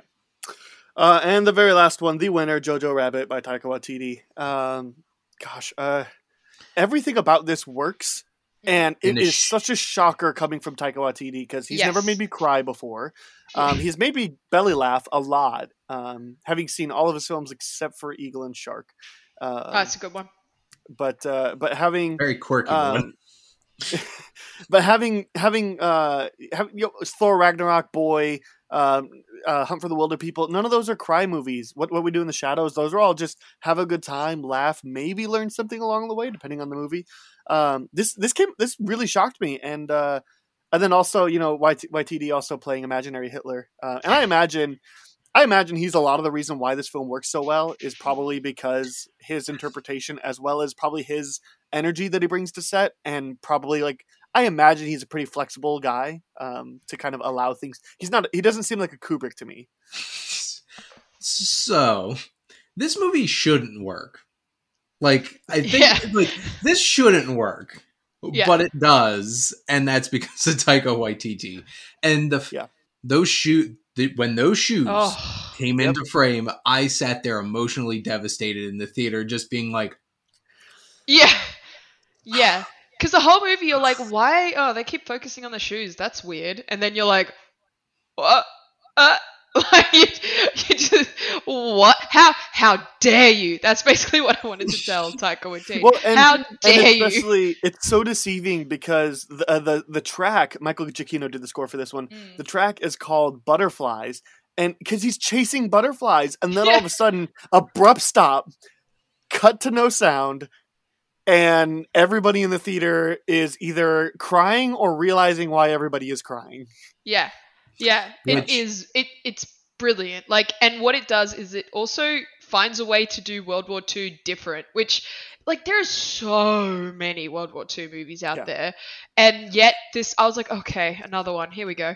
And I was like, oh, you know, like, and it's impressive just for that. And the thing about the shoes is, it is not in your face obvious about it. Like when you go back and watch the first Avenger, Captain America, it's so obvious about Cap trying to get that dance. And it's just in your face about it, and it's been shoved down our throats for 10 years, and then Endgame comes out. And I still cried when he got that dance. Yeah. And that's fine. It's fine. But it's been shoved down our throats for 10 years. There's like a throwaway line about the shoes in Jojo Rabbit, but it works so well because the screenplay is so electric. Yes. You were going to say something. I was just going to say the cast bringing this whole movie to life. And because you could have moments like that, and you can have Scarlett Johansson like put on like the fake beard and stuff like that and acting against herself. And you could have Sam Rockwell, who has way more depth than that character ever should have had any depth. Yeah. And then Stephen Merchant is terrifying yet hilarious. I know. So we were just Heil Hitlering around until you. So we were Heil Hitling him, and then we were Heil Hitling the boy, and then now we are Heil Hitling you. Like, how'd that work? How did that joke work? Like, there's actually a scene. A Vanity Fair did one of those like directors break down a scene, and Taika Waititi and Stephen Merchant break down that scene, and it's. I mean, those are two of the funniest people on the planet. Yeah. So they're cracking jokes throughout, but it's also like really intelligent the way they did that scene, and that's definitely for sure worth checking out on YouTube. Yeah. So if you couldn't probably tell, my vote is Jojo Rabbit. So is mine. I thought this might break it. No, the only one that really stood in contention with me would have been Two Popes, but no, this is Jojo Rabbit. And here's really the kicker, the thing that really sinks that in, is that as soon as I walked out of the theater, I went to Amazon, I found Caging Skies, and I ordered it. And admittedly, I haven't gotten around to it yet, but immediately I was like, I want as much of this universe and these characters as I can get. Yeah. And like best film ending of last year, right? It is just so like, like it just makes you want to dance, you know. I love Thomasin McKenzie. She's gonna be a star. All right, so Jojo Rabbit moves on. Not moves on. This is not a March Madness bracket. Well, we moved on. We've gotten 2 of the Elite Eights done. The Screenplays Awards. So far, we think the Academy is 5 for 9. We are all in agreement on 9. This is the whole thing about year removed, because like I think still I would have made the same picks a year ago. But I at least maybe feel a little bit more strongly about some things. So that's why I want to do a year removed. All right, supporting actor. Here we go. We have Brad Pitt in Once Upon a Time in Hollywood. He's the winner. Tom Hanks in Beautiful Day in the Neighborhood. Anthony Hopkins in The Two Popes. Al Pacino in The Irishman, and Pesci in The Irishman. Let's start with Anthony Hopkins because we haven't talked too much Two Popes yet, and this is an excellent performance. Both him and Jonathan Pryce are just terrific. And what's so interesting about Hopkins' performance is that he's gotten to the point in his career where like he can just take a paycheck, and some of his performances definitely feel like that. Yeah, like Transformers. And like, look, to some extent, I love him as Robert Ford in Westworld, but he's not doing anything special in there. They really just wanted a big recognizable, like, oh, they got this person for this. There's definitely one scene, at least in that first season, where it's just like, I this mean, is why I hired Anthony Hopkins. Yeah. But I mean, I think he's giving the best performance in 10 years with the two popes. And then you watch The Father. Yeah, and then you're like, Well, oh my gosh. I Oh haven't my seen gosh. We're going to talk about that in 2 weeks, Air, after you watch the movie. Yeah, All right. Yes. it is. All right. It definitely tops this performance for sure. But what is great about this performance is that, kind of going back to a phrase I used before, but it is brilliantly subtle. Like it's not obvious. You don't have your big fight, like screaming scenes. You know, you don't have your insane like emotional like swings or anything like that. But it is just so internalized, like you can feel this character living in, to the point where I genuinely forgot it was Anthony Hopkins from time to time. Like I didn't think about it as Anthony Hopkins. I was like, oh, it's like Pope Benedict, like, you know, is what it is. Yeah, and like the thing that is also so great about his performance is that the whole concept of this movie in this period of time is that the Pope has not stepped down in hundreds of years. The Pope always dies and then they do a new one. And so in a time where Twitter exists, you know, the Pope decides, I'm going to do this thing that's going to be radical, but he's so calm. He's so at peace about it. He's so sure about it. And what's more is he's like, I'm actually going to champion somebody that's my complete opposite and really do my best to like encourage this person. Like, no, like I was never the right pick. You should have been and he's so convincing in that. Yeah. Shane, do you have thoughts? I don't know that you've. Anthony Hopkins was great. Like, Two Popes was one of the most unexpected movies for me in 2019, and I did not expect to love both of these performances this much. I love these characters so much. I'm going to reiterate, I wanted to watch that football game with them at the end of this movie because, like, it was just such a fun time to be around them, and it's not like they're easy, laid back performances. Like, they had to do some lifting in this movie, and they both did it so well. Yeah. Yeah. Agreed. All right, let's move on to a film we haven't talked about yet. Tom Hanks in A Beautiful Day in the Neighborhood. Oh, I love Tom Hanks so much. He's a national treasure. Who else could you possibly cast as somebody like Mr. Rogers than Tom Hanks? At this moment in time? Like, I know. This movie was very... Paul Newman. A while ago. Well, I was going to say this moment in time. I don't know if I'd cast him right now. It might be difficult. I don't know if we could get his agent to get him to be involved in this picture. I haven't heard from him in a while. So this movie was really unexpected.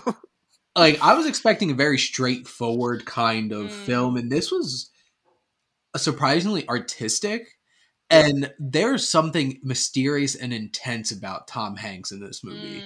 There's something magical because, like, he never gave us enough for us to fully grasp who he was, who Fred Rogers was, so deep inside. But, like, every moment he's on screen in this film, he's magnetic. Yes. Like, just everything. And he captured the spirit of this man so well. And this, like, well, I'll talk about it in a second, but, like, Tom Hanks doesn't get enough credit. I feel like there's two kinds of amazing actors. They're the ones that every time you're in something, you get that recognition, like Streep. How many times has Meryl Streep been nominated? She could, like, pop up in Into the Woods. Nomination. I was half expecting her to get nominated for Little Women for Best Supporting Actor. I was honestly expecting that. But, like, Tom Hanks, I feel like they've taken for granted, like, how amazing he is every time he pops on screen. Even something like playing Walt Disney and Saving Mr. Banks. There's just something special about him. And there was something... Yeah, and in Borat, too. But he was so great in this. I loved every second he was on screen. Yep. And that's the thing about Tom Hanks is that, kind of jumping off what you were saying, like, he is always great. Like, whenever he's in a movie, he's not going to be the weak point. you know. And there's a reason why, even though I have all my like movies, Blu-rays, and DVDs organized by genre, my mum and I, especially when I lived there, we had a Tom Hanks section, like completely removed, and we have all of his movies in their own bit within that organization, and it's because he is our favorite actor, like as a family combined. And you know, even this year in News of the World, like it is just you want to keep watching him, and with a character like I'm Australian, I don't really have an affinity to Fred Rogers. Like I don't have that universal love. I didn't even know who he was until the documentary came out. But he's a saint. That's who he was. Yeah, American but it's like saint. when I realized who it was, and you know, when they announced the movie, it's like you need someone who, when they're not on screen, you want them to be on screen. Like you want to keep watching, and that's who Tom Hanks is, and he's just so good. He's just so good. So yeah, agreed. Amazing. I do prefer the documentary over this movie, but I think that's just because the documentary is so encapsulating and gets to show about like a bunch of people's testimony about the actual person. But I do like how they chose to make this a very contained story. I mean, it's based off an article, a real life event. Yeah. They chose to base it off of that as opposed to just making the documentary a movie, which was never the intent. So okay, the winner, Brad Pitt, Once Upon a Time in Hollywood, as Cliff Booth. You watched this most recently, Shane. One of the coolest characters in movies. Like, I remember watching this movie and I was just like, I want to know Cliff Booth. Like, I want to know this guy, be friends with this guy. And, like, he's a little seedy. Like, there's well, I mean, a little. I mean, he almost definitely killed his wife, right? That's one of the greatest scenes when nothing is explicitly said, but just when he's in the boat and he just sees the like harpoon gun, he's just like, Did he do it? Yes, but you don't care. And that's you get it. You're like, I get it. Like, he's my favorite wife murderer I've ever met. And like the moments where he just, and like, say what you will about that Bruce Lee scene, because I know Bruce Lee's family has a lot to say about that Bruce Lee scene. But when he's like, I love it.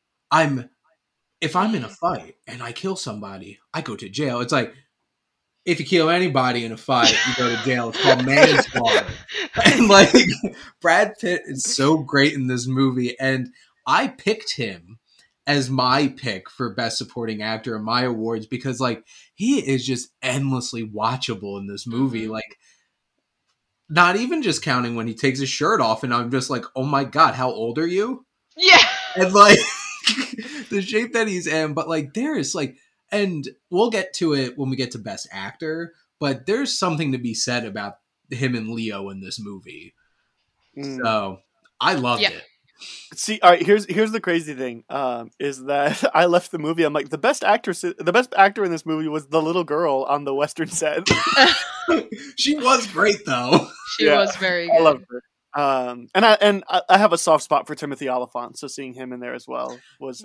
It made me sad seeing Luke Perry watching this again, and I'm just because he passed away recently. There just so many small roles in this, and like Burt Reynolds was supposed to be in it, but he passed away. And then, go ahead. So getting back to Brad Pitt, just because we talked about every actor in this actress in this movie. Getting back to Brad Pitt, I almost want him to be the main character of this movie. But he perfectly plays off Leo's like insanity and in his boisterousness. Like you need someone who's so stoic and literally like.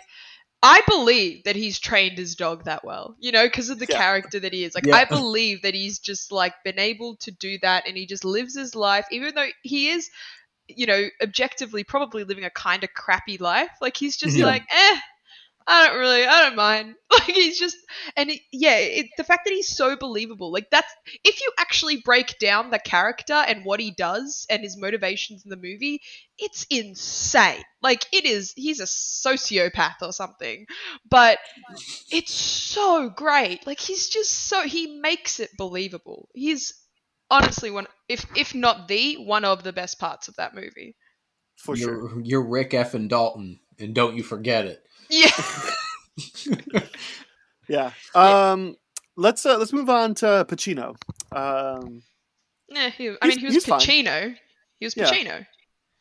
He's fine. It made me happy that he was actually like in a movie trying and not just being like gonna sell my Dunkachinos. Yeah. And like I thought like he Al Pacino'd out when he needed Al Pacino out, and like, I heard you paint houses. And it's like he did it. He did exactly what Scorsese wanted him to do, and it was nice watching him for me personally. Yeah. He's totally fine in this movie. And I have the same opinion about Joe Pesci. Like, I know it was like, oh my god, he came out of retirement, but I was like, I mean, he's being Joe Pesci, right? Like, I really liked him in this movie. He doesn't get a ton of screen time, and he doesn't really get much to do other than just sit and look intimidating for most of the movie. There's some small things in his acting, especially when he's old and in prison with the pill rolling. Yeah. Like, there's just like little details of like, he's such a believable character. And I think he's so much more subtle in this film than in many of his films with Scorsese. Because, like, let's be real here. He's more subtle than in Home Alone, yes. He's not, like, going full-blown Tommy from Goodfellas. Yeah. Or, I forget what his character's name is from Casino. But, like, that movie sold me on that teaser trailer that all it had to say was Scorsese, De Niro, Pacino, Pesci, The Irishman. And I'm like, yep, you got me. And then you throw in Jesse Plemons too, who's gonna be this caliber later. Who's also the lead actor in a film, Judas and the Black Messiah, apparently. Because the two other main characters are actually the supporting characters. Yeah. So he must be the lead. So, I'm voting Brad Pitt. I'm just going to rip the band. I'm also voting Brad Pitt. All right, this is the first time we're going to disagree. This is it. Is it Tom Hanks? I have to give it to Tom Hanks. I have to have it. He was my second. Yeah, he was my second. To me, my hierarchy would go Hanks, Hopkins, Pitt, Pesci, Pacino of these five. I'm not going to be mad about Pitt. It's mostly just but mostly it's just I feel like he won almost entirely because the other four actors here are Oscar winners. So this is a good performance. It's a great performance. So Brad Pitt deserves his Oscar. I feel like this is a courtesy Oscar because to me, best performance is Tom Hanks as Mr. Rogers. You could also argue that Brad Pitt's not really a supporting actor in this movie either. Yeah. I mean, you could. It'd be a difficult argument to make. I mean, Leo's definitely the lead. Leo's definitely the lead. Yeah, but I think he maybe has enough percentage of the time to have a lead. Brad Pitt, and that could be a whole entire other podcast talking about what really defines what a supporting actor is or not. Yeah, because is it screen time or is it impact? Are they there to support the arc of the story? But you never know. That's a whole other conversation. But our streak is over. I know. Our streak is over. I'm sorry. I can't not vote Tom Hanks as Mr. Rogers. We did well. Blame you we did well. Huh? I just said I can't blame you. Yeah, it's. I mean, it's one of those that I understand Brad Pitt, and I'm not gonna be mad about it. At least you guys didn't try to argue for Pacino. I want my Pacino. Anyway, all right. That takes us to. By the way, keeping track, 6 out of 10 for the Oscars. Pretty good. 6 out of 10. Supporting actress. Now we got Laura Dern in Marriage Story, Kathy Bates and Richard Jewell, ScarJo in Jojo Rabbit, Florence Pugh in Little Women, and Margot Robbie in Bombshell. I haven't seen Bombshell. Why don't we start there? What do you guys think of Margot Robbie in Bombshell? She's really great. The movie's pretty good. I will probably never watch it again. It was what I expected, but it just wasn't I wanted cool, like, investigative journalism, and I just don't feel like I got it. Yeah. No, you definitely don't get that from Bombshell. This is the movie that turned me on to Billie Eilish, though, thanks to that trailer, because I never heard of her before, and then heard Bad Guy in the trailer to this movie. But like Margot Robbie is like low key really doing the best job in this movie, I feel like, and it's a lot of like subtler emotional beats in the film too, because like she's not playing a real person. She's playing a conglomerate of just like other people, because like you have Nicole Kidman and Charlize Theron under their makeup and everything, playing who they're supposed to be playing, and Margot Robbie just hits the emotional beats, and it's devastating watching her in the scene with my gosh, John Lithgow is so disgusting. Oh my god, I didn't movie, and like when he's being so creepy with her, like her holding back tears and holding in like very horrible feelings and emotions. God, like that scene got me. So like I'm happy she got nominated, because between her and Saoirse Ronan, we have some two powerhouse young women like rising in Hollywood, and that's why it made Mary Queen of Scots so disappointing for me. Well, and Florence Pugh. So speaking of speaking of Florence Pugh, Alice, why don't you go off on her? Oh, I will, because she is the best. Like, she is, so for the longest time, Jennifer Lawrence was my favorite, like, especially young actress of her time.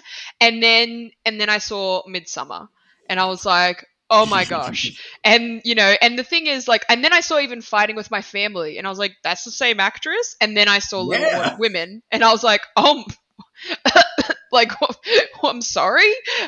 Florence Pugh has entered the building. Like, for someone who I had no idea who she was, that year, I entered that year never having heard of Florence Pugh, and I exited that year with her being my favorite actress, because you don't get three more different performances. And Little Women, like, she is arguably playing the most annoying character in that movie. Like, Amy, everybody hates Amy. Everybody does. Doesn't matter what the adaptation is. Yeah, she's terrible. The annoying one who always makes the dumb mistakes, and you're always like, oh, such a little sister. But the power that she gives, and the change between her young self and her older self, like, it is believable. But the respect you gain in that scene where she's talking to Timothée Chalamet's character, and he's just like, I don't have prospects. This is what it means to be a woman right now. Like, don't talk down to me. Yes, I can be a painter, but if I want to live a decent life and support my family, that's just not a reality. And you're just like, whoa, you know, like, you feel that disappointment. You feel the fact that she has been feeling this the whole time, but you didn't know until that moment. And she's just brilliant with a capital B. I don't feel like I could say anything to add on to that, because that was very all-encompassing, but also small. I love Fighting with Your Family. I'm a huge wrestling fan. That made me so happy, and I can't wait to watch her in Black Widow too. She's she's a great actress, and she was fantastic in a great ensemble in Little Women. Well, speaking of Black Widow, let's talk about ScarJo then in Jojo Rabbit. So the scene that you're mentioning about where she grabs the soot and puts it on her face is to me the best acted scene from the best acted scene by an actress this year. It is. You know what it is? It's like almost teasing the fact that the movie's going to have a tonal shift, because the whole time it's fun, it's silly, it's Taika Waititi, and then she does that and she kind of snaps, and she's like, don't you dare like be like that. And you can see the fact that there is so much pain hidden underneath the fact that her son is becoming everything she is against, and you don't really know this at the time, and then she just like shifts, and then you see her shift back and realize the reality of what she's done, and it's just the expressiveness is just on another level. Speaking of Florence Pugh having a year, ScarJo certainly had a year between this and Marriage Story and Endgame. Yeah, And she was the one who had the unceremonious part to that whole equation, which is unfortunate. But like, she is so great and so different, and it's the most quirky and different kind of performance I feel like I've seen from her specifically.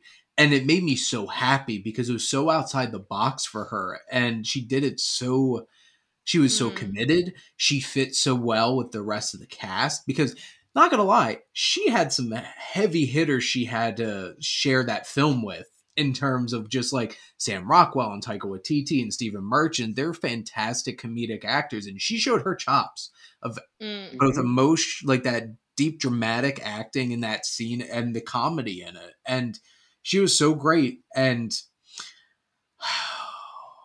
how it all ended for her in that film still hurts.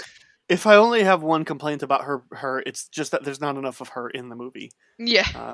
She's a pretty minimal character, and then all of a sudden, she's taken out halfway through the movie, but she doesn't appear until like a quarter through the movie. But that's kind of the point. Right, exactly. Like, that's, she was unceremoniously ripped from the world as well for no reason. Like, and you just like... In 2 of the 3 movies she had this year. Oh, let's not talk about how Black Widow was fridged in Endgame. I'm still... Well, then let's talk about Scarlett Johansson's other movie. Let's talk about Laura Dern: A Marriage Story. Yeah, not my pick, if I'm being honest. I think she's excellent. I think she's really great. She definitely owns it.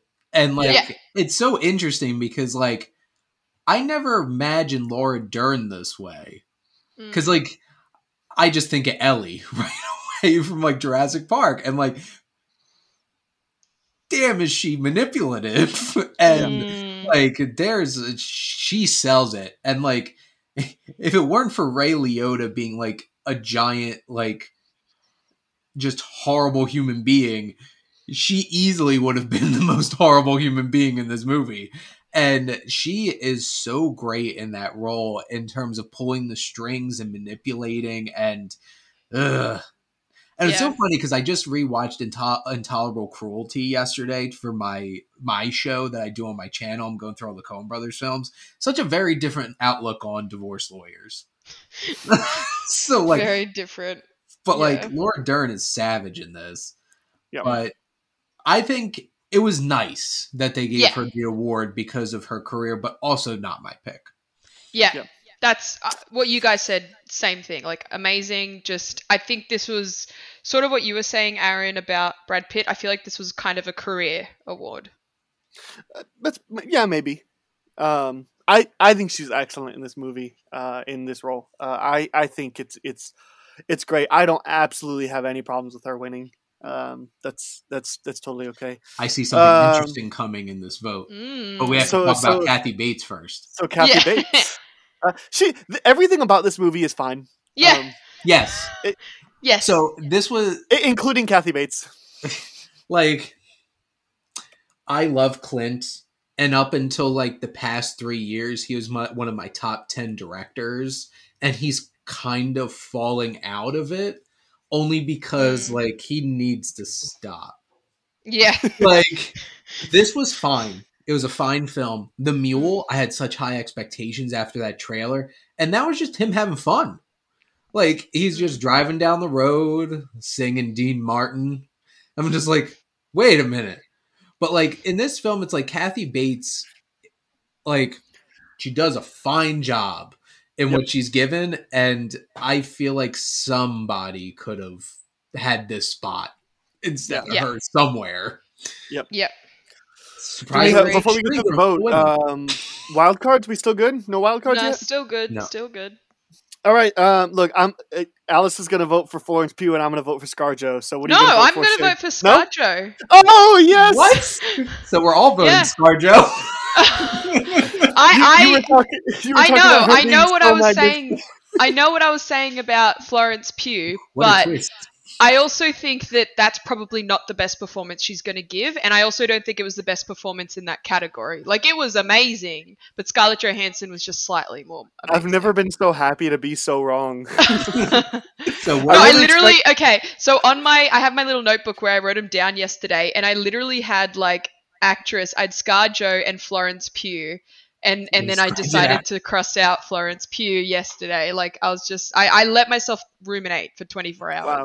So. I had a feeling this was going to go ScarJo because I thought Shane was going to be on board with me, but I was like, I could see one of us going Laura Dern, one of us going ScarJo, one of us going Florence Pugh. And that's what I thought was going to happen after you kept pushing it. No, I just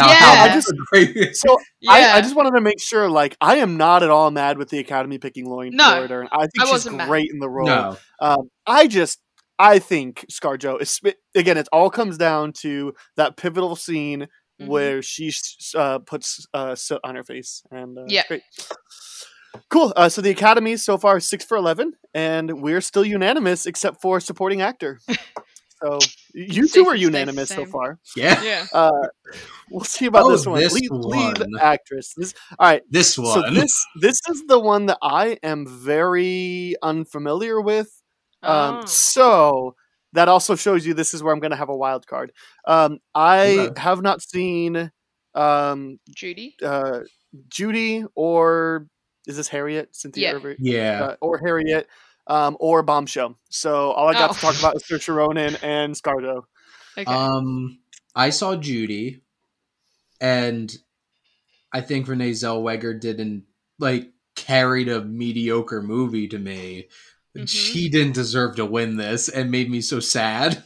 I'm just like, but also I feel like this is another like career kind of performance. Cause but I would not have voted for Renee Zellweger. So I saw Judy at the Australian premiere where Renee Zellweger attended, in fact. Oh, damn. And I have to say, she's a very small human. Like, she was so much smaller than I thought a person could be, both in height and in width. But the movie, I agree, the movie is incredibly mediocre. But she, is astounding. Honestly, the fact that she is singing all of those tunes, and I do get what you're saying about it possibly being a career pick, but I don't know. I felt that she channeled Judy Garland and her pure tragedy behind that person. I was going to say character, but it was a person. So I wasn't mad at all when she won. Like, I was like, yep, I get it. I have very strong feelings about at least two of these other performances, which is why I had, more one an actress. One, I have very strong feelings about one of the performances here. But yeah. Well, let's keep it going then. Let's do Cynthia Erivo. What do you guys think? I like her, but come on. Yeah, she was good. But it wasn't an Oscar nomination. This is by far the weakest category of the Oscars this year, right? Yeah, all of these that are I kind of guess, but. Yeah, and honestly, same with Charlize Theron. I was just kind of yeah, I also feel that way. I was yeah, she was good, but I feel like the makeup was doing 70% of your performance. I also was very distracted. Yes, it's I grew up in a household where Fox News was on all the time, so I knew all these people, and I'm just sitting there a lot of this time in this movie, just being completely distracted with them trying to recreate these people, and I'm just like. But yeah, so they're both I'm fine. Looking at the screen, but yes. All right, so then let's ride that ScarJo wave. ScarJo and Marriage Story. Oh. I don't really know what to say except for. This is the performance I was alluding to because, between her and Adam Driver, those performances though. Were off the charts to me, and they you needed it because no matter how great that script was, if you didn't have the actors to execute it, and this was ScarJo's year for me. I know when I did my awards, I gave both those awards to her because she was that good in Marriage Story, and I felt for her, even though at the beginning of the film I hated her.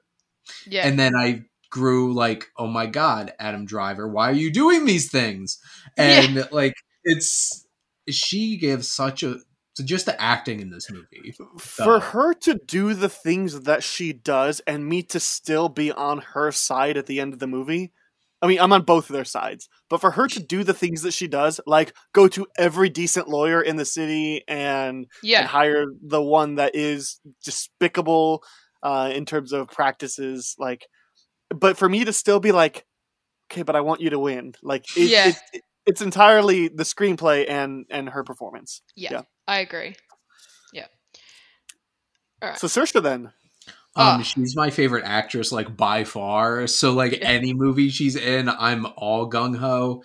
And she was great in Little Women. And that whole entire cast is so fantastic. And I loved her every second in this movie. And it was so hard for me personally to pick ScarJo over her when I was picking my own picks for this. But I thought that Saoirse Ronan was so great in this, too. Yeah.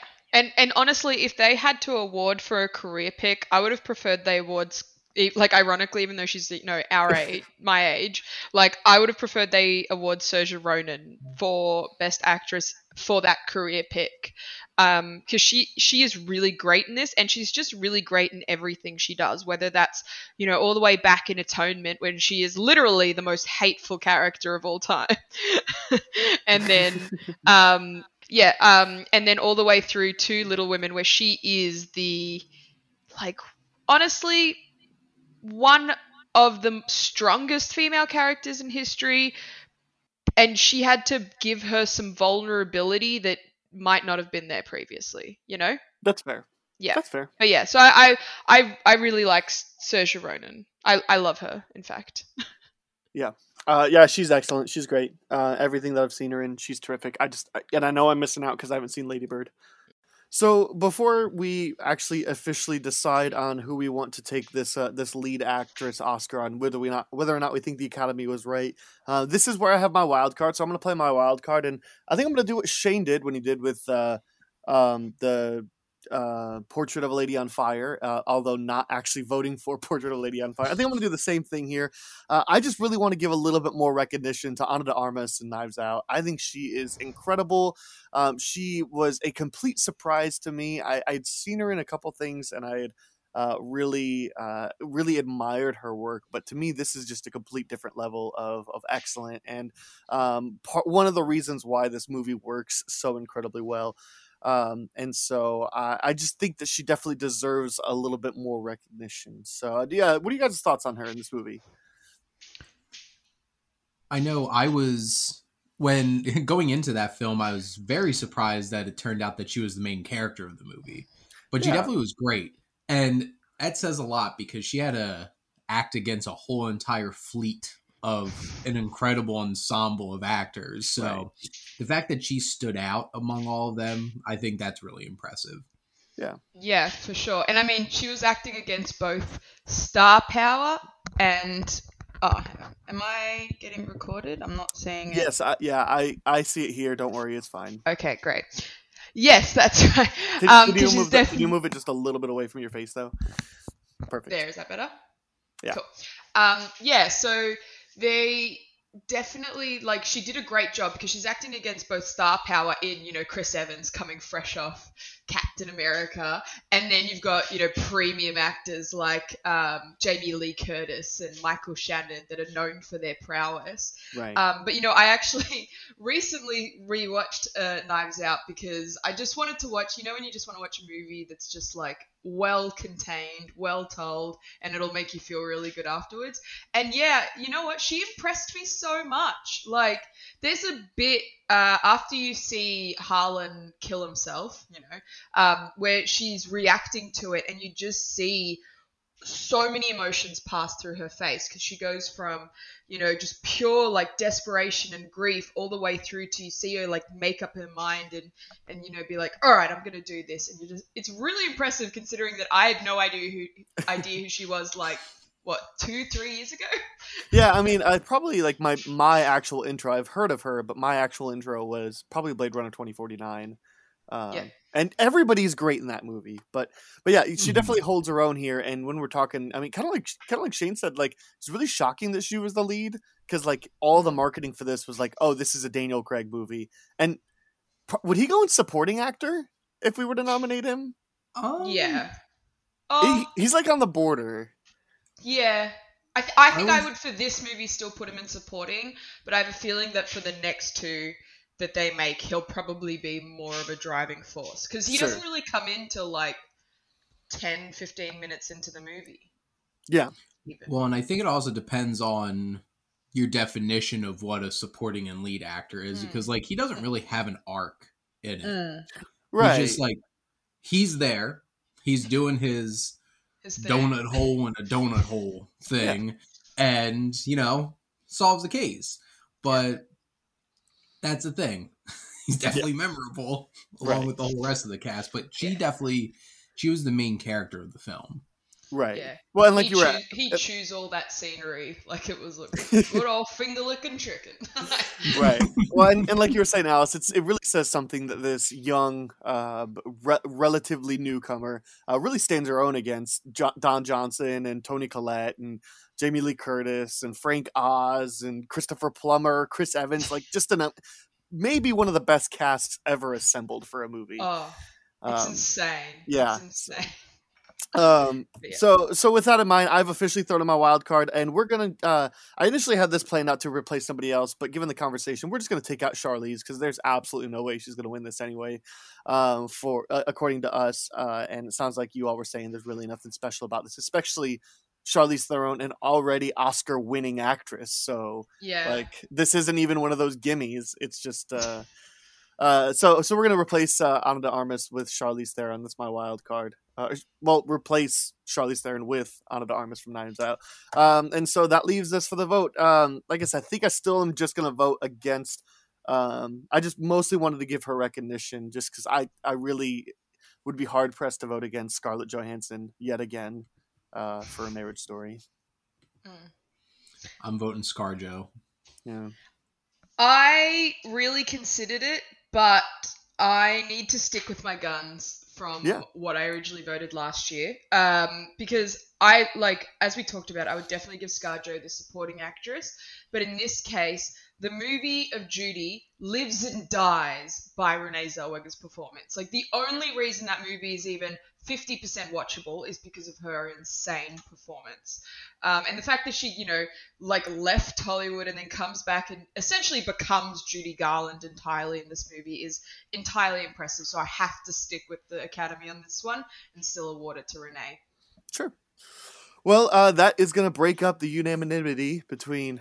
I hope that is a word, and I hope I said that, between Shane and Alice. So officially, there is nobody that is unanimous with one another at this point. We had a good run. We did have a really good run there for 9 straight, all of us together. 11 for the two of you together. But I could see the argument for Saoirse Ronan as well, but there's just something so excellent and outstanding about Scarlett Johansson in that role, and so I guess that means ScarJo takes it. She takes both the actress nominations today, which she won neither of them. So yeah, has that ever happened in the history of the Oscars where one actor's won both? I don't think so. I don't know if they've won, but that's definitely happened in terms of nominations. In terms of nominations, yeah, but I don't think they've ever actually given it both times to the same actor. I would be very interested to see what would happen. Be like, oh my god, thank you so much. And then, especially because if it's the actress, because that means they're coming up at the very start, probably getting a bit drunk because they think they're done, and then having to come up at the very end as well. They're going to Bong Joon-ho it. Yeah, exactly. Yeah, and kissing Oscars. Yeah, I just I feel like there would be a hashtag started that Oscars so Scarlett Johansson, but Oscars so ScarJo. Yeah. All right. 3 more awards to get through here. We got lead actor, director, and picture. We'll start with lead actor. I want to start with Antonio Banderas in Pain and Glory, partly because this is the only one I haven't seen, and the only time that we've gotten a chance to talk about Pain and Glory is in the international feature. And so, where do you guys want to start with that? I love the film. I love the performance. It's his the director Pedro Almodovar has worked with Antonio Banderas quite a few times throughout their career, and he's really embodying the director in this semi-autobiographical story. And Antonio Banderas really proves how talented of an actor he is, because I don't think most people would be like, tell me a great actor. Antonio Banderas? Puss in Boots? Zorro? But Spy he definitely Kids? proves El Mariachi? Spy Kids, yes. Actually, like every Robert Rodriguez movie Well, from actually, like the 90s He's into not the an El 2000s. Mariachi, but he plays the mariachi character in Desperado and Once Upon a Time in Mexico. Yeah. So I love the performance. I was so glad he got recognized and got nominated for it. Sure. Yeah, he was really good in that movie. And also, Pedro I'm so sorry, I'm butchering this. I can't remember. But the director's movies, generally, they're always so, like, I would say colourful and zany sort of thing, even if they're about something serious, like the films themselves. But, so you kind of go in expecting it to be all about the movie, not so much about the acting. And Antonio Banderas, like, really makes it his own. And he's just, he stands out not just because of his sexy, gravelly voice, but because of his insane talent. So, yeah, definitely worth the nomination. Sure. Okay, well, let's go ahead and ride the Marriage Story train, and we can talk about Adam Driver. So, yeah. What did that wall ever do to him? He's definitely gonna win an Oscar in the next 4 to 5 years. I'm gonna put that down as a prediction. Look, I can definitely see that happening because he's already got all of the talent. He's already shown that he deserves it.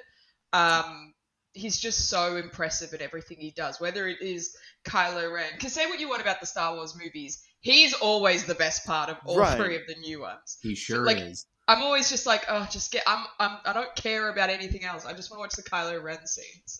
Well, man, and what a testament to his career, because he only started in 2009. And probably the first recognizable thing he's been in is, J. Edgar, but my guess is it's an incredibly small role. It's same thing with Lincoln. I couldn't even tell you. With Llewyn Davis, but again, he's in Justin Timberlake's band. Yeah, I haven't he's seen that one. Singer. That's one of my God. But he's great. He really doesn't make a name for himself. Remember when they cast him as Kylo Ren, and you're just like, who? And then all of a sudden he's Kylo Ren. He plays one of the missionaries in Silence. He had been on Girls for a couple years, so I guess there's that. And then he does that Meyerowitz stories, and then Logan Lucky, which is a whole nother separate thing. Kylo Ren is very different in The Last Jedi than the other ones.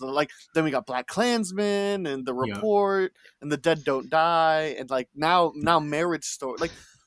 Gosh, I'm looking. He's got 6 things still coming out. He's gonna get his Oscar soon, and I'm here for it. The fact that the guy in Logan Lucky, who's got the fake arm and the very slow cadence, is the same guy in Marriage Story is insane. Those are or even this, and then that's the same guy that is in Silence, which is the most sad, painful in it, in a good way, but you're watching it going, I don't want to be that person experience. Yeah. And then that guy's Kylo Ren, and it's he's the same guy, but my God, what kind of mental state do you have to be in to traverse all those roles? Sure. He's fantastic.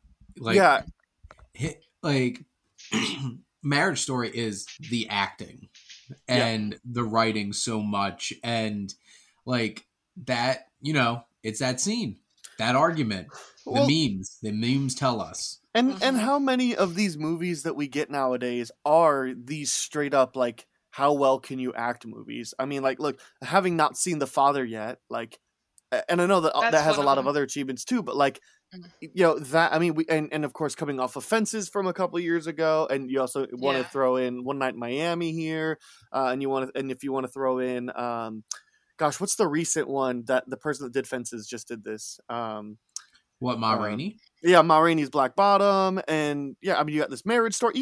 Even Two Popes in this category, like, is very much an acting movie. So, like, gosh, I don't know how common of a thing these were back in the day. And definitely, like, we now have movies that are getting greenlit and are getting public attention that are just actors doing that. Malcolm and Marie would absolutely not have gotten made 20 years ago, right? Well, and it's interesting because I don't think that would have been made now without Netflix. Well, all right. So that's the interesting thing. All right, hold on. So I'll edit that statement. There's no way it would have been made, to the scale that it was made with as much attention. If Malcolm and Marie was made 20 years ago, it would have had a $200,000 budget and went straight to DVD, right? Yeah. VOD. Or like a small Cannes Film Festival, Toronto Toronto, like. Film festival release for sure. Yeah, but no way it would be like Netflix's biggest movie in one of the months of a year. That's like the last Oscar qualifying month. Yeah. So, but it is so nice sometimes just to watch actors do what they do best. You know, like even it's fun to just watch them really get to exercise their craft and really just, you know, go completely crazy with what they're going to be putting on the screen. I mean, even to a lesser extent, just to kind of jump to another one of the nominees, you know, DiCaprio in this, like, you can just tell he's having so much fun. Like, he's just finally in a movie where he just gets to be silly, insane, like how he was in Wolf of Wall Street combined with how he was in The Aviator, but with a little bit of like silly zaniness to it. And he just gets to like just have fun, and it's just so much. It is fun to watch an actor have that much fun. Yeah, it is. I mean, that's part of the reason why I love The Nice Guys so much, is you can just tell they're having a blast on set. Like, and you know, since we're talking about Leo, I really like his performance, but nothing about this screams Oscar. Like, even nomination. Besides the fact that it's Leo. Yeah, well, but like, dude's got his Oscar. Like, stop berating the Academy at this point. And like, look, he got the Oscar for the wrong movie anyway. So, I was really impressed by the two lead performances in Once Upon a Time in Hollywood. And having rewatched that recently, there's a level of, like, Leo is tearing down his own persona in this. Because just imagine, this is Leonardo DiCaprio playing a washed-up has-been actor. In what world's that going to be a thing? And, like, he has the neuroticism, he has the insecurity, like him just like welling up in the eyes and like trembling because like being barely able to light his cigarette after he has his meeting with Al Pacino at the beginning of the film, and all those little things. I think it's his performance. I know he has his moments where like he's frustrated with himself in his trailer and he starts like kicking things and doing his whole thing, but it's a little bit more understated and less charming in this, because you have a sense that like this character wasn't comfortable being that charming lead. Yeah. And now he's just completely insecure about the fact it's like, oh crap, it's all gone for me now. Right. And then he has his hype man and Brad Pitt. Right. So like, and look, this is the first time these two have ever been together, right? In a movie. I think so. Because Brad Pitt wasn't in. So. Well, neither of them were in The Departed. Everybody's in that movie. It's just they're all those, you know, Brad Pitt, Matt Damon, Leo, Mark Wahlberg, all those just kind of get jumbled up sometimes. I think this is their first time together, and like, look, it really says something that they work so well together. And it also really says something too that, I mean, I know we're not talking about Brad Pitt anymore, but like it says something that he's like willing to take a back seat, because like looking through this best picture list, like I could see him in any of these roles. Like, I could definitely see him playing either of the leads in Ford v Ferrari, or I mean, Scorsese decided to cast him in the maybe not Parasite. I mean, no, but if if Parasite were an American-made film, or Little Women, let's hope that we don't get an American remake of Parasite. I think they are. We don't need that. I absolutely do not want that, and well, we will get it. Hollywood. But we don't want it.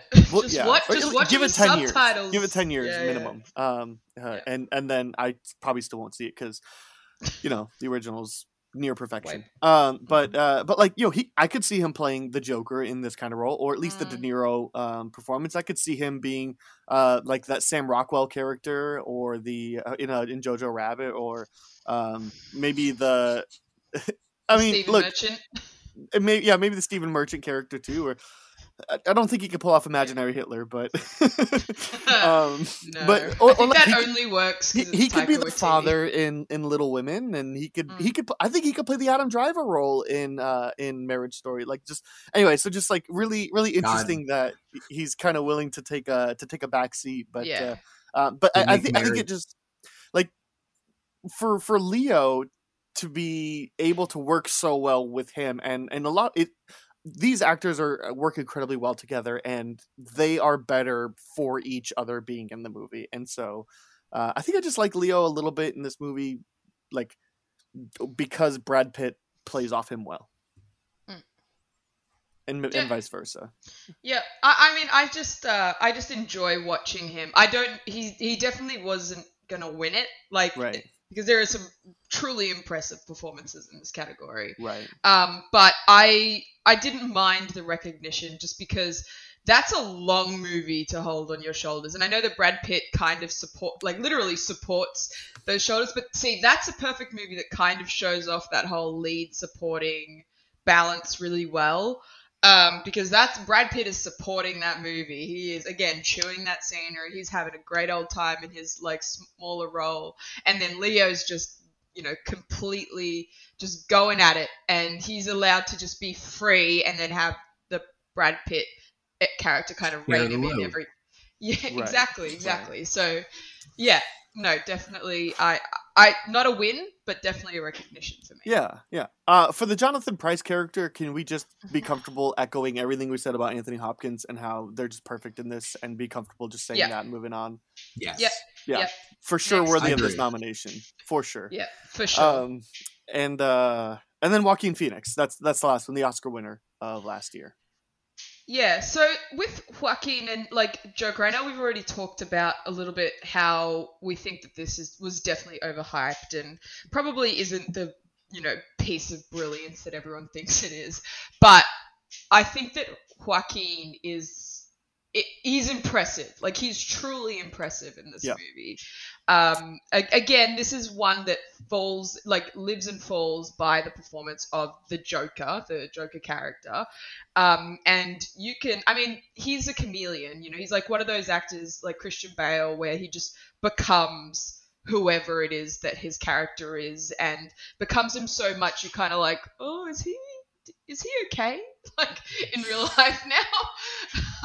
But it is like, even though I probably won't just pop in Joker anytime soon, just for like a good Friday night viewing, he was definitely the standout in so many ways, I'd say.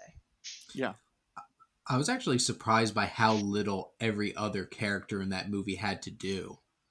Like, some of those like really talented character actors didn't really have a whole lot of lines or even a whole lot of screen time. That was like all. I mean, they cast Zazie Beetz for the equivalent of nothing. Yeah, and same with De Niro. Yes, I was so excited that Mark Maron was in it from Blow, and like, what's he have, like a handful of lines the whole time? Like 4.5 seconds of screen time. So Joaquin Phoenix carried it.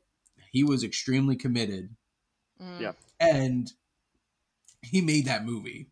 Yeah. Whatever your definition of that movie is, he made it. So look, I don't even know that Todd Phillips can answer that question. Yeah, that's what I was going to say. It's not even like Todd Phillips made this movie. Like, let's all be honest. Put a different actor in the exact same movie, I don't think we'd be talking about it right now.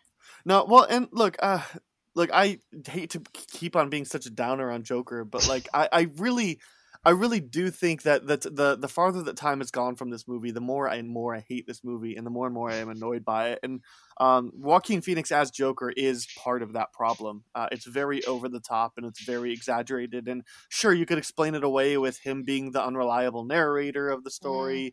But I just feel like it's so over the top. It's so eccentric and dramatic. And I don't really think it plays towards what the movie is trying to do.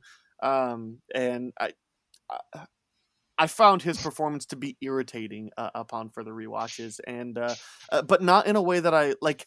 You want the Joker to be a little bit irritating, right? Like you want it to be a little unsettling. Look, I'll give it this: he's way better than Jared Leto as Joker. But like he's so just. What you're saying is there's a chance. Look, if you stack up all the Jokers in cinematic so far, he is just above Jared Leto for me. But Cesar Romero, Jack Nicholson, Heath Ledger. Even Mark Hamill, even though he never got an actual live action one, but he did get feature films.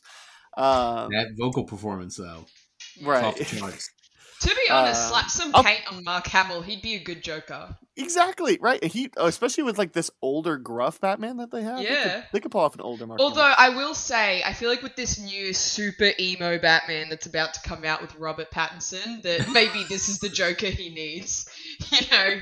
Okay. This is equivalent. Well, just yeah, saying. and he was playing the equivalent of a Joker in Jay and Silent Bob Strike Back. All right, so any wild cards? Nope. All right, then. Not this one. Then it's voting time. I have wild cards. It's just I've already used mine, so I will mention them all at the end. So it's voting time. I have to go with Adam Driver for Marriage Story. I felt this exact same way the year before. I was really hoping that the Academy was going to make the right call, and they didn't. I second that vote. I'm again slipping away from the unanimity. Oh my gosh, I'm like a meme. That's all I wanted to say. Anemone. Yeah, anemone. I'm sticking with Joaquin. I'm sticking with the Academy, just again purely because I think Marriage Story, I 100% agree, Adam Driver is insane, but that's very much like a two-parter sort of thing. Like that movie lives and dies on both of the actors' shoulders. While this one, it's like you need Joaquin and he is transcendent. I mean, even just like every time I picture the movie, I picture the scene on the poster where he's like dancing in the bathroom, and I don't even think about Joaquin. I'm just thinking that that's the Joker. So I have to stay with him. Sure. And that's fine. Look, he's due an Oscar. But you know, Her or The Master or something like that. Yeah. Yeah. Exactly. All right. That movie. Well, this is I do imagine this is going back to a unanimous. So fun story. The audio cut off at the end of Lead Actress, and so we've had to record that part. I honestly can't remember what I know the outcome, but I can't remember what the vote total wound up being. So, I'm pretty sure this one's fairly easy. So director, we have Bong Joon-ho for Parasite, Martin Scorsese for Irishman, Todd Phillips for Joker, Sam Mendes for 1917, and Tarantino for Once Upon a Time in Hollywood. I feel like we have talked about all these movies quite a bit. Todd Phillips out of there. I was going to say, no matter who wins, Todd Phillips needs to leave. Yeah, I'm pretty sure we all had wild cards, and all of them were contingent on Todd Phillips being gone. And yeah, this is my wild card entrant for sure. Well, look, Todd Phillips is for sure the biggest problem with Joker. And that's it. But yeah, like these last two categories, it's just like we talked about these enough. All right. So do you want to just go ahead and throw in your wild card now, Alice? Yeah. So before I do that, just really quickly on like Todd Phillips, I do think the reason that he's nominated here is that sort of like, oh, he's known for comedy and now he's done something really dark and depressing. Brilliant effect.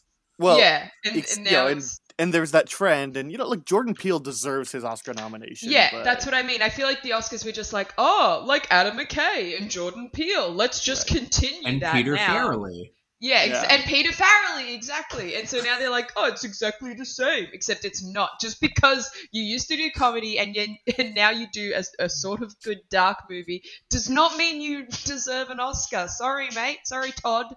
Yeah. Try better next time. But having said that, I'm swapping him out I was actually angry when the nominations came out because I was ready to be really excited for this particular category, and then they mentioned Todd Phillips and they didn't mention Greta Gerwig for Little Women. And that made me so mad because Little Women is a brilliant film, and it is just It's so well made. It makes a 100, 200-year-old story interesting again. And yes, some of it is to do with the writing, but the directing is so important. The way the story is told, the shots, the progression of the edits, it's on another level. And Greta Gerwig does it so impressively. And she was completely snubbed. And that just makes me really, really mad. So I'm dropping her in as a wild card. Yeah, and a very worthy wild card. Definitely much more than Todd Phillips. Yeah, if I didn't use mine on the international film, Taika Waititi was going to be nominated for Best Director. Yeah. So, yeah. Okay. Other notes to make about any of these directors, specifically in their role in the film, or we just want to go Bong Joon-ho for the win? Yeah. Bong Joon-ho for the win. Yep. So, Bong Joon-ho for the win. How interesting is this? All three of us played our wild cards, and all three of us voted against our wild cards in that category. It's all about recognition. Exactly. It's about the recognition and about the fact that, like, again, I know Greta is going to win her Oscar someday. Yeah. I just know that Parasite's a better directed film. That's fair. Yeah. And yeah, it's all about that recognition. And I mean, typically, I think there is usually a standout in the Oscars of the one that you really wanted. And I can only think of one other one that I would pick over Parasite, and I will save it for wildcard talk. Only one other person I would pick. Although if you know me, then you already know what it is. So running total so far still, obviously we broke the anonymity or the autonomy. Autonomy. That's what we're going with now. We broke the autonomy of our votes. Currently, we believe that the Oscars got 7 out of 14 right, so half and half, that's where we land.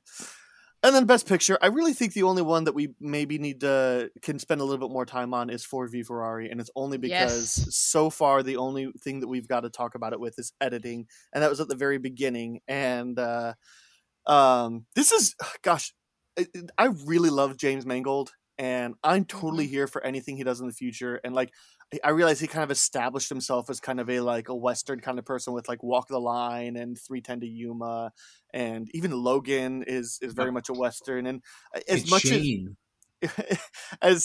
as the Wolverine is a samurai movie too. I mean, samurai movies and Westerns are very similar. They're cousins. Yeah, exactly. And they're intentionally that way, you know. And this is kind of out of nowhere to me for him. And if there's one person that could do an Indiana Jones movie, it's him. So I'm happy that he's the one actually getting behind that. But yeah, he's excellent. The performances are terrific. The screenplay is great. I don't care about racing at all, but I really love this movie. Yeah. I 100% agree. So it's actually my number one movie of that year. Although I say that, it's very like 1-2 is the same sort of thing with Little Women. But that is because I went in with no expectations. Like I went into the movie going, okay, racing, let's do this. And also because I really love Christian Bale and I really love Matt Damon. It's also got Katrina Balfe from Outlander, who I'm a fan of that show. So I was like, all right, let's go. And my goodness, you made me care about racing. Like, it is so kinetic. It is just such a great film that tells such an interesting story. Classic underdog sports movie if you really think about it. Yeah. But it is just so well made, and it everything about it, the editing, the sound, the acting, like the performances and the story itself is just so tight that I feel like I'm, almost pushed back the entire movie, just experiencing it like a race car driver, and then it ends and I'm just like, okay, I can take a breath now. Yeah. So, 100% agree. When they got James Mangold for this, they got the right man behind the wheel. Yeah. That is the perfect way to put it. Yeah, and yeah. Out of these, it is a clear choice for me. I have to vote Parasite.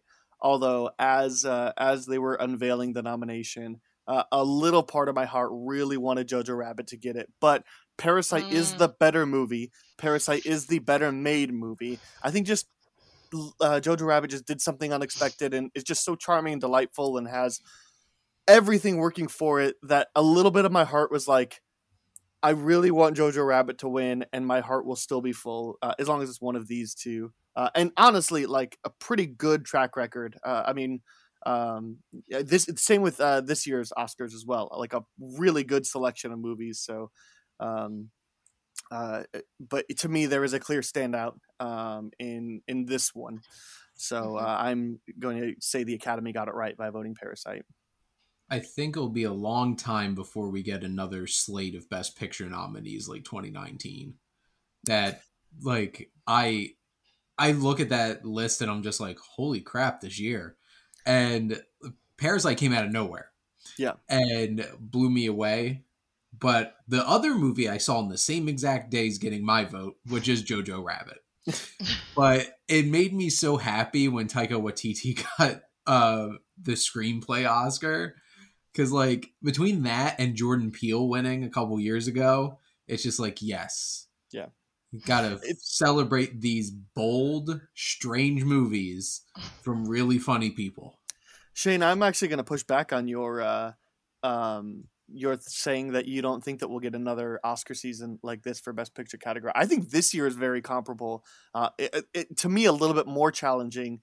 If you take into consideration that there was only 8, and so if we take out the Joker and the Irishman here, I mean, I think any of these has a legitimate chance of winning, and I feel like most of them have a legitimate chance of winning this year at the Oscars, or at least like I would want to win, or I could understand winning. Maybe that's just me. So I think there's an excellent slate. I mean, Promising Young Woman, Judas and the Black Messiah, and the Trial of Chicago 7, and I'm not arguing the competitiveness of the nominees. To me, most of the movies that were nominated in 2019, I would pick way above any of the movies nominated in 2020. Yeah, like I agree. I don't think anything nominated in 2020 comes close to Parasite. Doesn't come close to Jojo Rabbit for me. Like, just in general, I think overall it was stronger. And also, I have different feelings about 2 of the nominees from 2019 than both of you. Yeah. But I think that, like, looking at this, I'm not surprised of what the Best Picture slate looks like in 2020 because of 2020. Sure.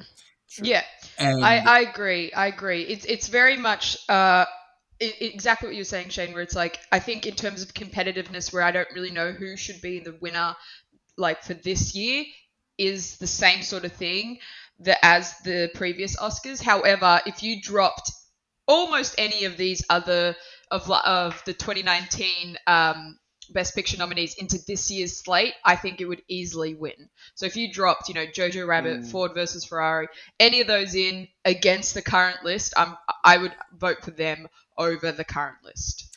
All right. I mean, look, that's fine. I can be wrong about that then. I out of the nominees here, so you're definitely right in terms of how competitive this year is. Yeah, sure. It's I agree. You're just saying if none of these are like obviously clear, blown out the water, like should be the winner, like last year had, like Jojo Rabbit in, like, let's say the year that Crash won, like should have could have won, right? Like because I know that Crash gets picked on a lot, so yeah, I just look out of the list here. 2 of these movies are in my favorite 100 movies of all time from this 2019 list, and out of this current year's Oscar Best Picture nominations, only one of them I think, and one of them that is not nominated, but Palm Springs being not nominated is a travesty, and bring some love. But I do actually have the movie that a movie that is nominated next year higher than Parasite on my favorites list. So yeah, so I don't think it's gonna win, but I love Trial of Chicago 7. So fair enough. I get that totally, but I am agreeing in terms of like I'm definitely picking Parasite here for Best Picture, and that's because it is perfectly made. Like it is such a fine-tuned film. in how it's made, in the way that it tells its story, in the story that it tells, let alone how. Like, this is completely different to anything I've ever seen in my entire life. Especially considering I didn't want to go see it at all in the first place. But it is, it is just so impressive. It's thrilling, it's funny, it's sad. It hits all the emotions, so it has to win, right? I mean, I'm pretty sure Shane's not going to vote it, but... Yeah. Well, I already didn't, but the thing is, like, Parasite was, like, my number 3 movie of 2019, so it's close. Yeah, this is And difficult. I almost was aligned with all of our winners today, so I had to ruin it at the end. So...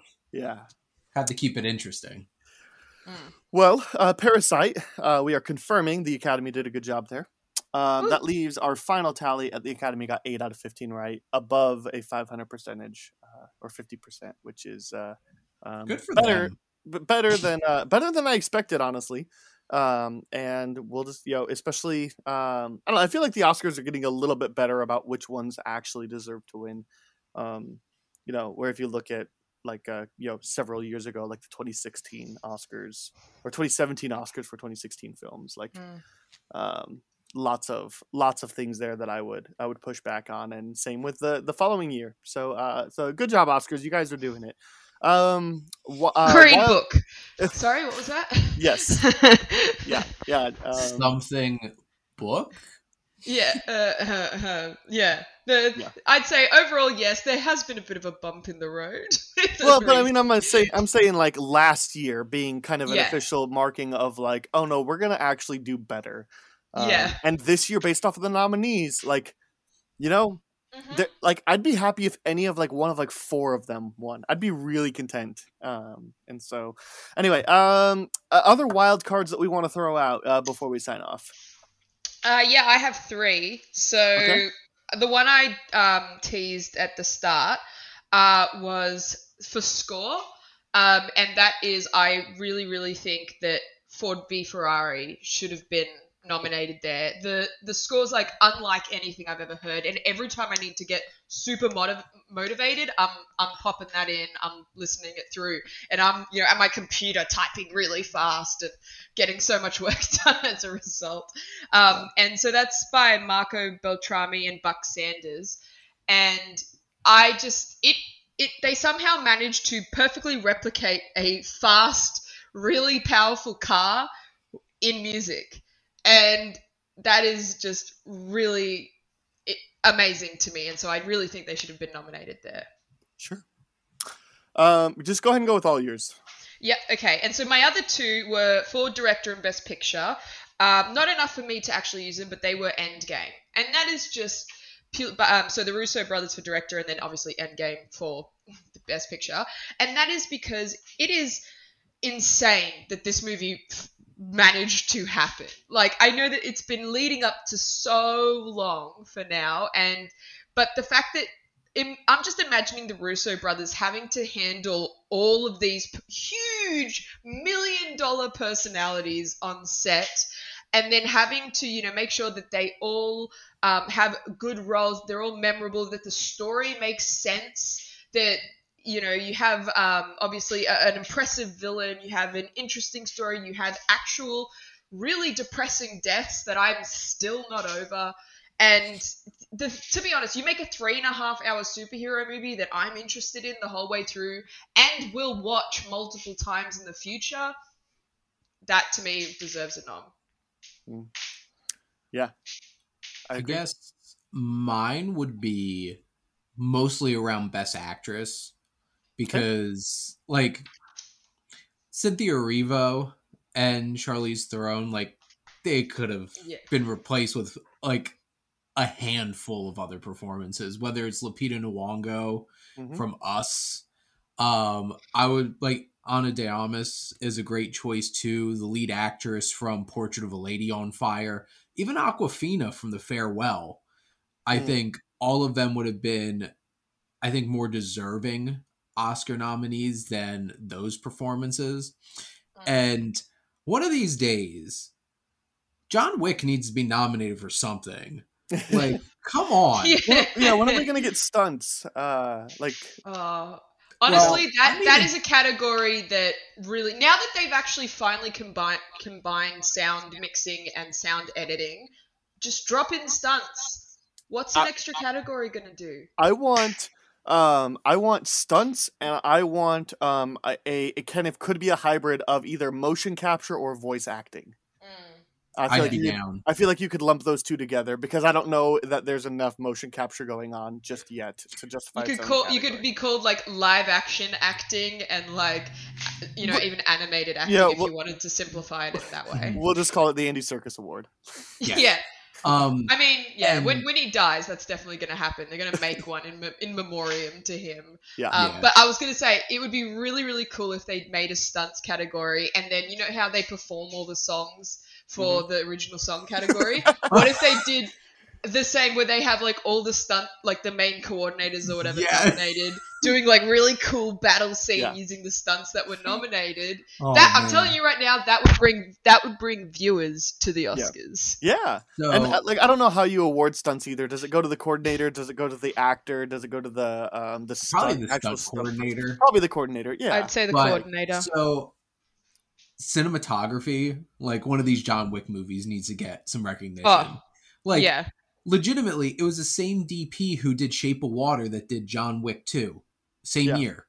Yeah. And then just a little shout out to Mr. Adam Sandler, and who shot himself in the foot by basically throwing down with the Academy. And that's why, like, he had no chance in hell in getting nominated for Uncut Gems. Yeah. But, boy, that was one of the most surprising movies of 2019. Yeah.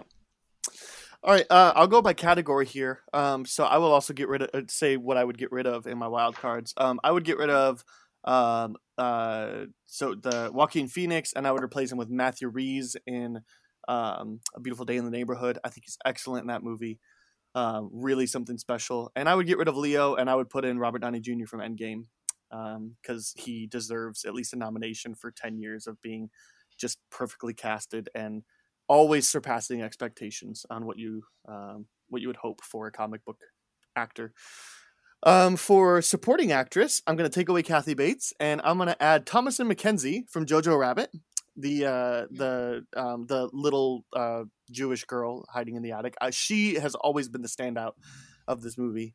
She's just terrific, and I am so excited to see where her career goes. And I'm going to get rid of Margot Robbie from Bombshell, having not seen Bombshell, and I'm going to put in Margot Robbie from Once Upon a Time in Hollywood, because I personally love the opinion that all the Sharon Tate stuff could be cut from the movie and really not much of the movie would change, but that's Tarantino's vision, and that's okay. But it was still kind of my favorite part to watch. So and I think a lot of that is Margot Robbie. And two directing ones. So we'll get rid of Todd Phillips, and we'll put Rian Johnson. Obviously Rian Johnson being the only one I would put over Parasite. It's because every little detail about this movie is perfect, and it's because the way he wrote it and the way he directed it. And I 100%, I think that is a literally flawless movie. I would not change a single frame about it. We might be seeing him directing a Mandalorian episode, apparently. I hope so. And the very last one, I would probably get rid of. Take your pick of Scorsese or Tarantino. I would get rid of Scorsese, and I would put in Mike Flanagan for Dr. Sleep, because that was a surprise, and Mike Flanagan's a big reason for that. He is probably, well, there's a lot of really talented horror directors coming out of like A24 and stuff like that, but I love Mike Flanagan so much. He's probably number 2 for me. I'd take Scott Derrickson over him, but that's me. Yeah. Cool. Yeah, fair enough. Well, we did it. We did the Oscars recap, and we repicked the Oscars. So somebody get in contact with Joaquin and tell him to mail his Oscar over to Adam. No. Send him a little note from me being like, I still believed in you. Same to Renee. And and somebody somebody take away Gosh, who else to be? Renee. Yeah, Definitely take away Renee's and send it to ScarJo. Wow, Renee Zellweger. Wow. Yeah, and wow, I guess take away the screenplay from Bong Joon-ho and send it to Rian Johnson. But he has enough Oscars. He's fine. That's fair. He's fine. He's That's not fair. like, oh no, my 4th Oscar. It's not even like the big one. Like, all right.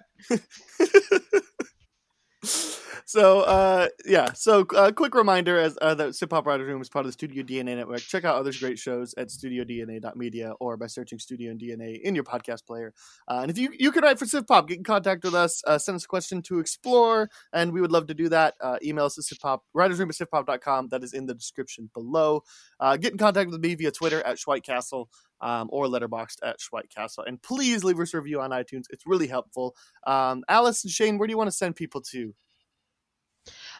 So I have a couple. So first of all, on Letterboxd and on Instagram, you can find me, Ali G Mick, M-I-C-H. That's where you can find me to tell me all your things, get all my opinions on random stuff. I update my letterbox every time I watch a new film, so you can get my opinions there.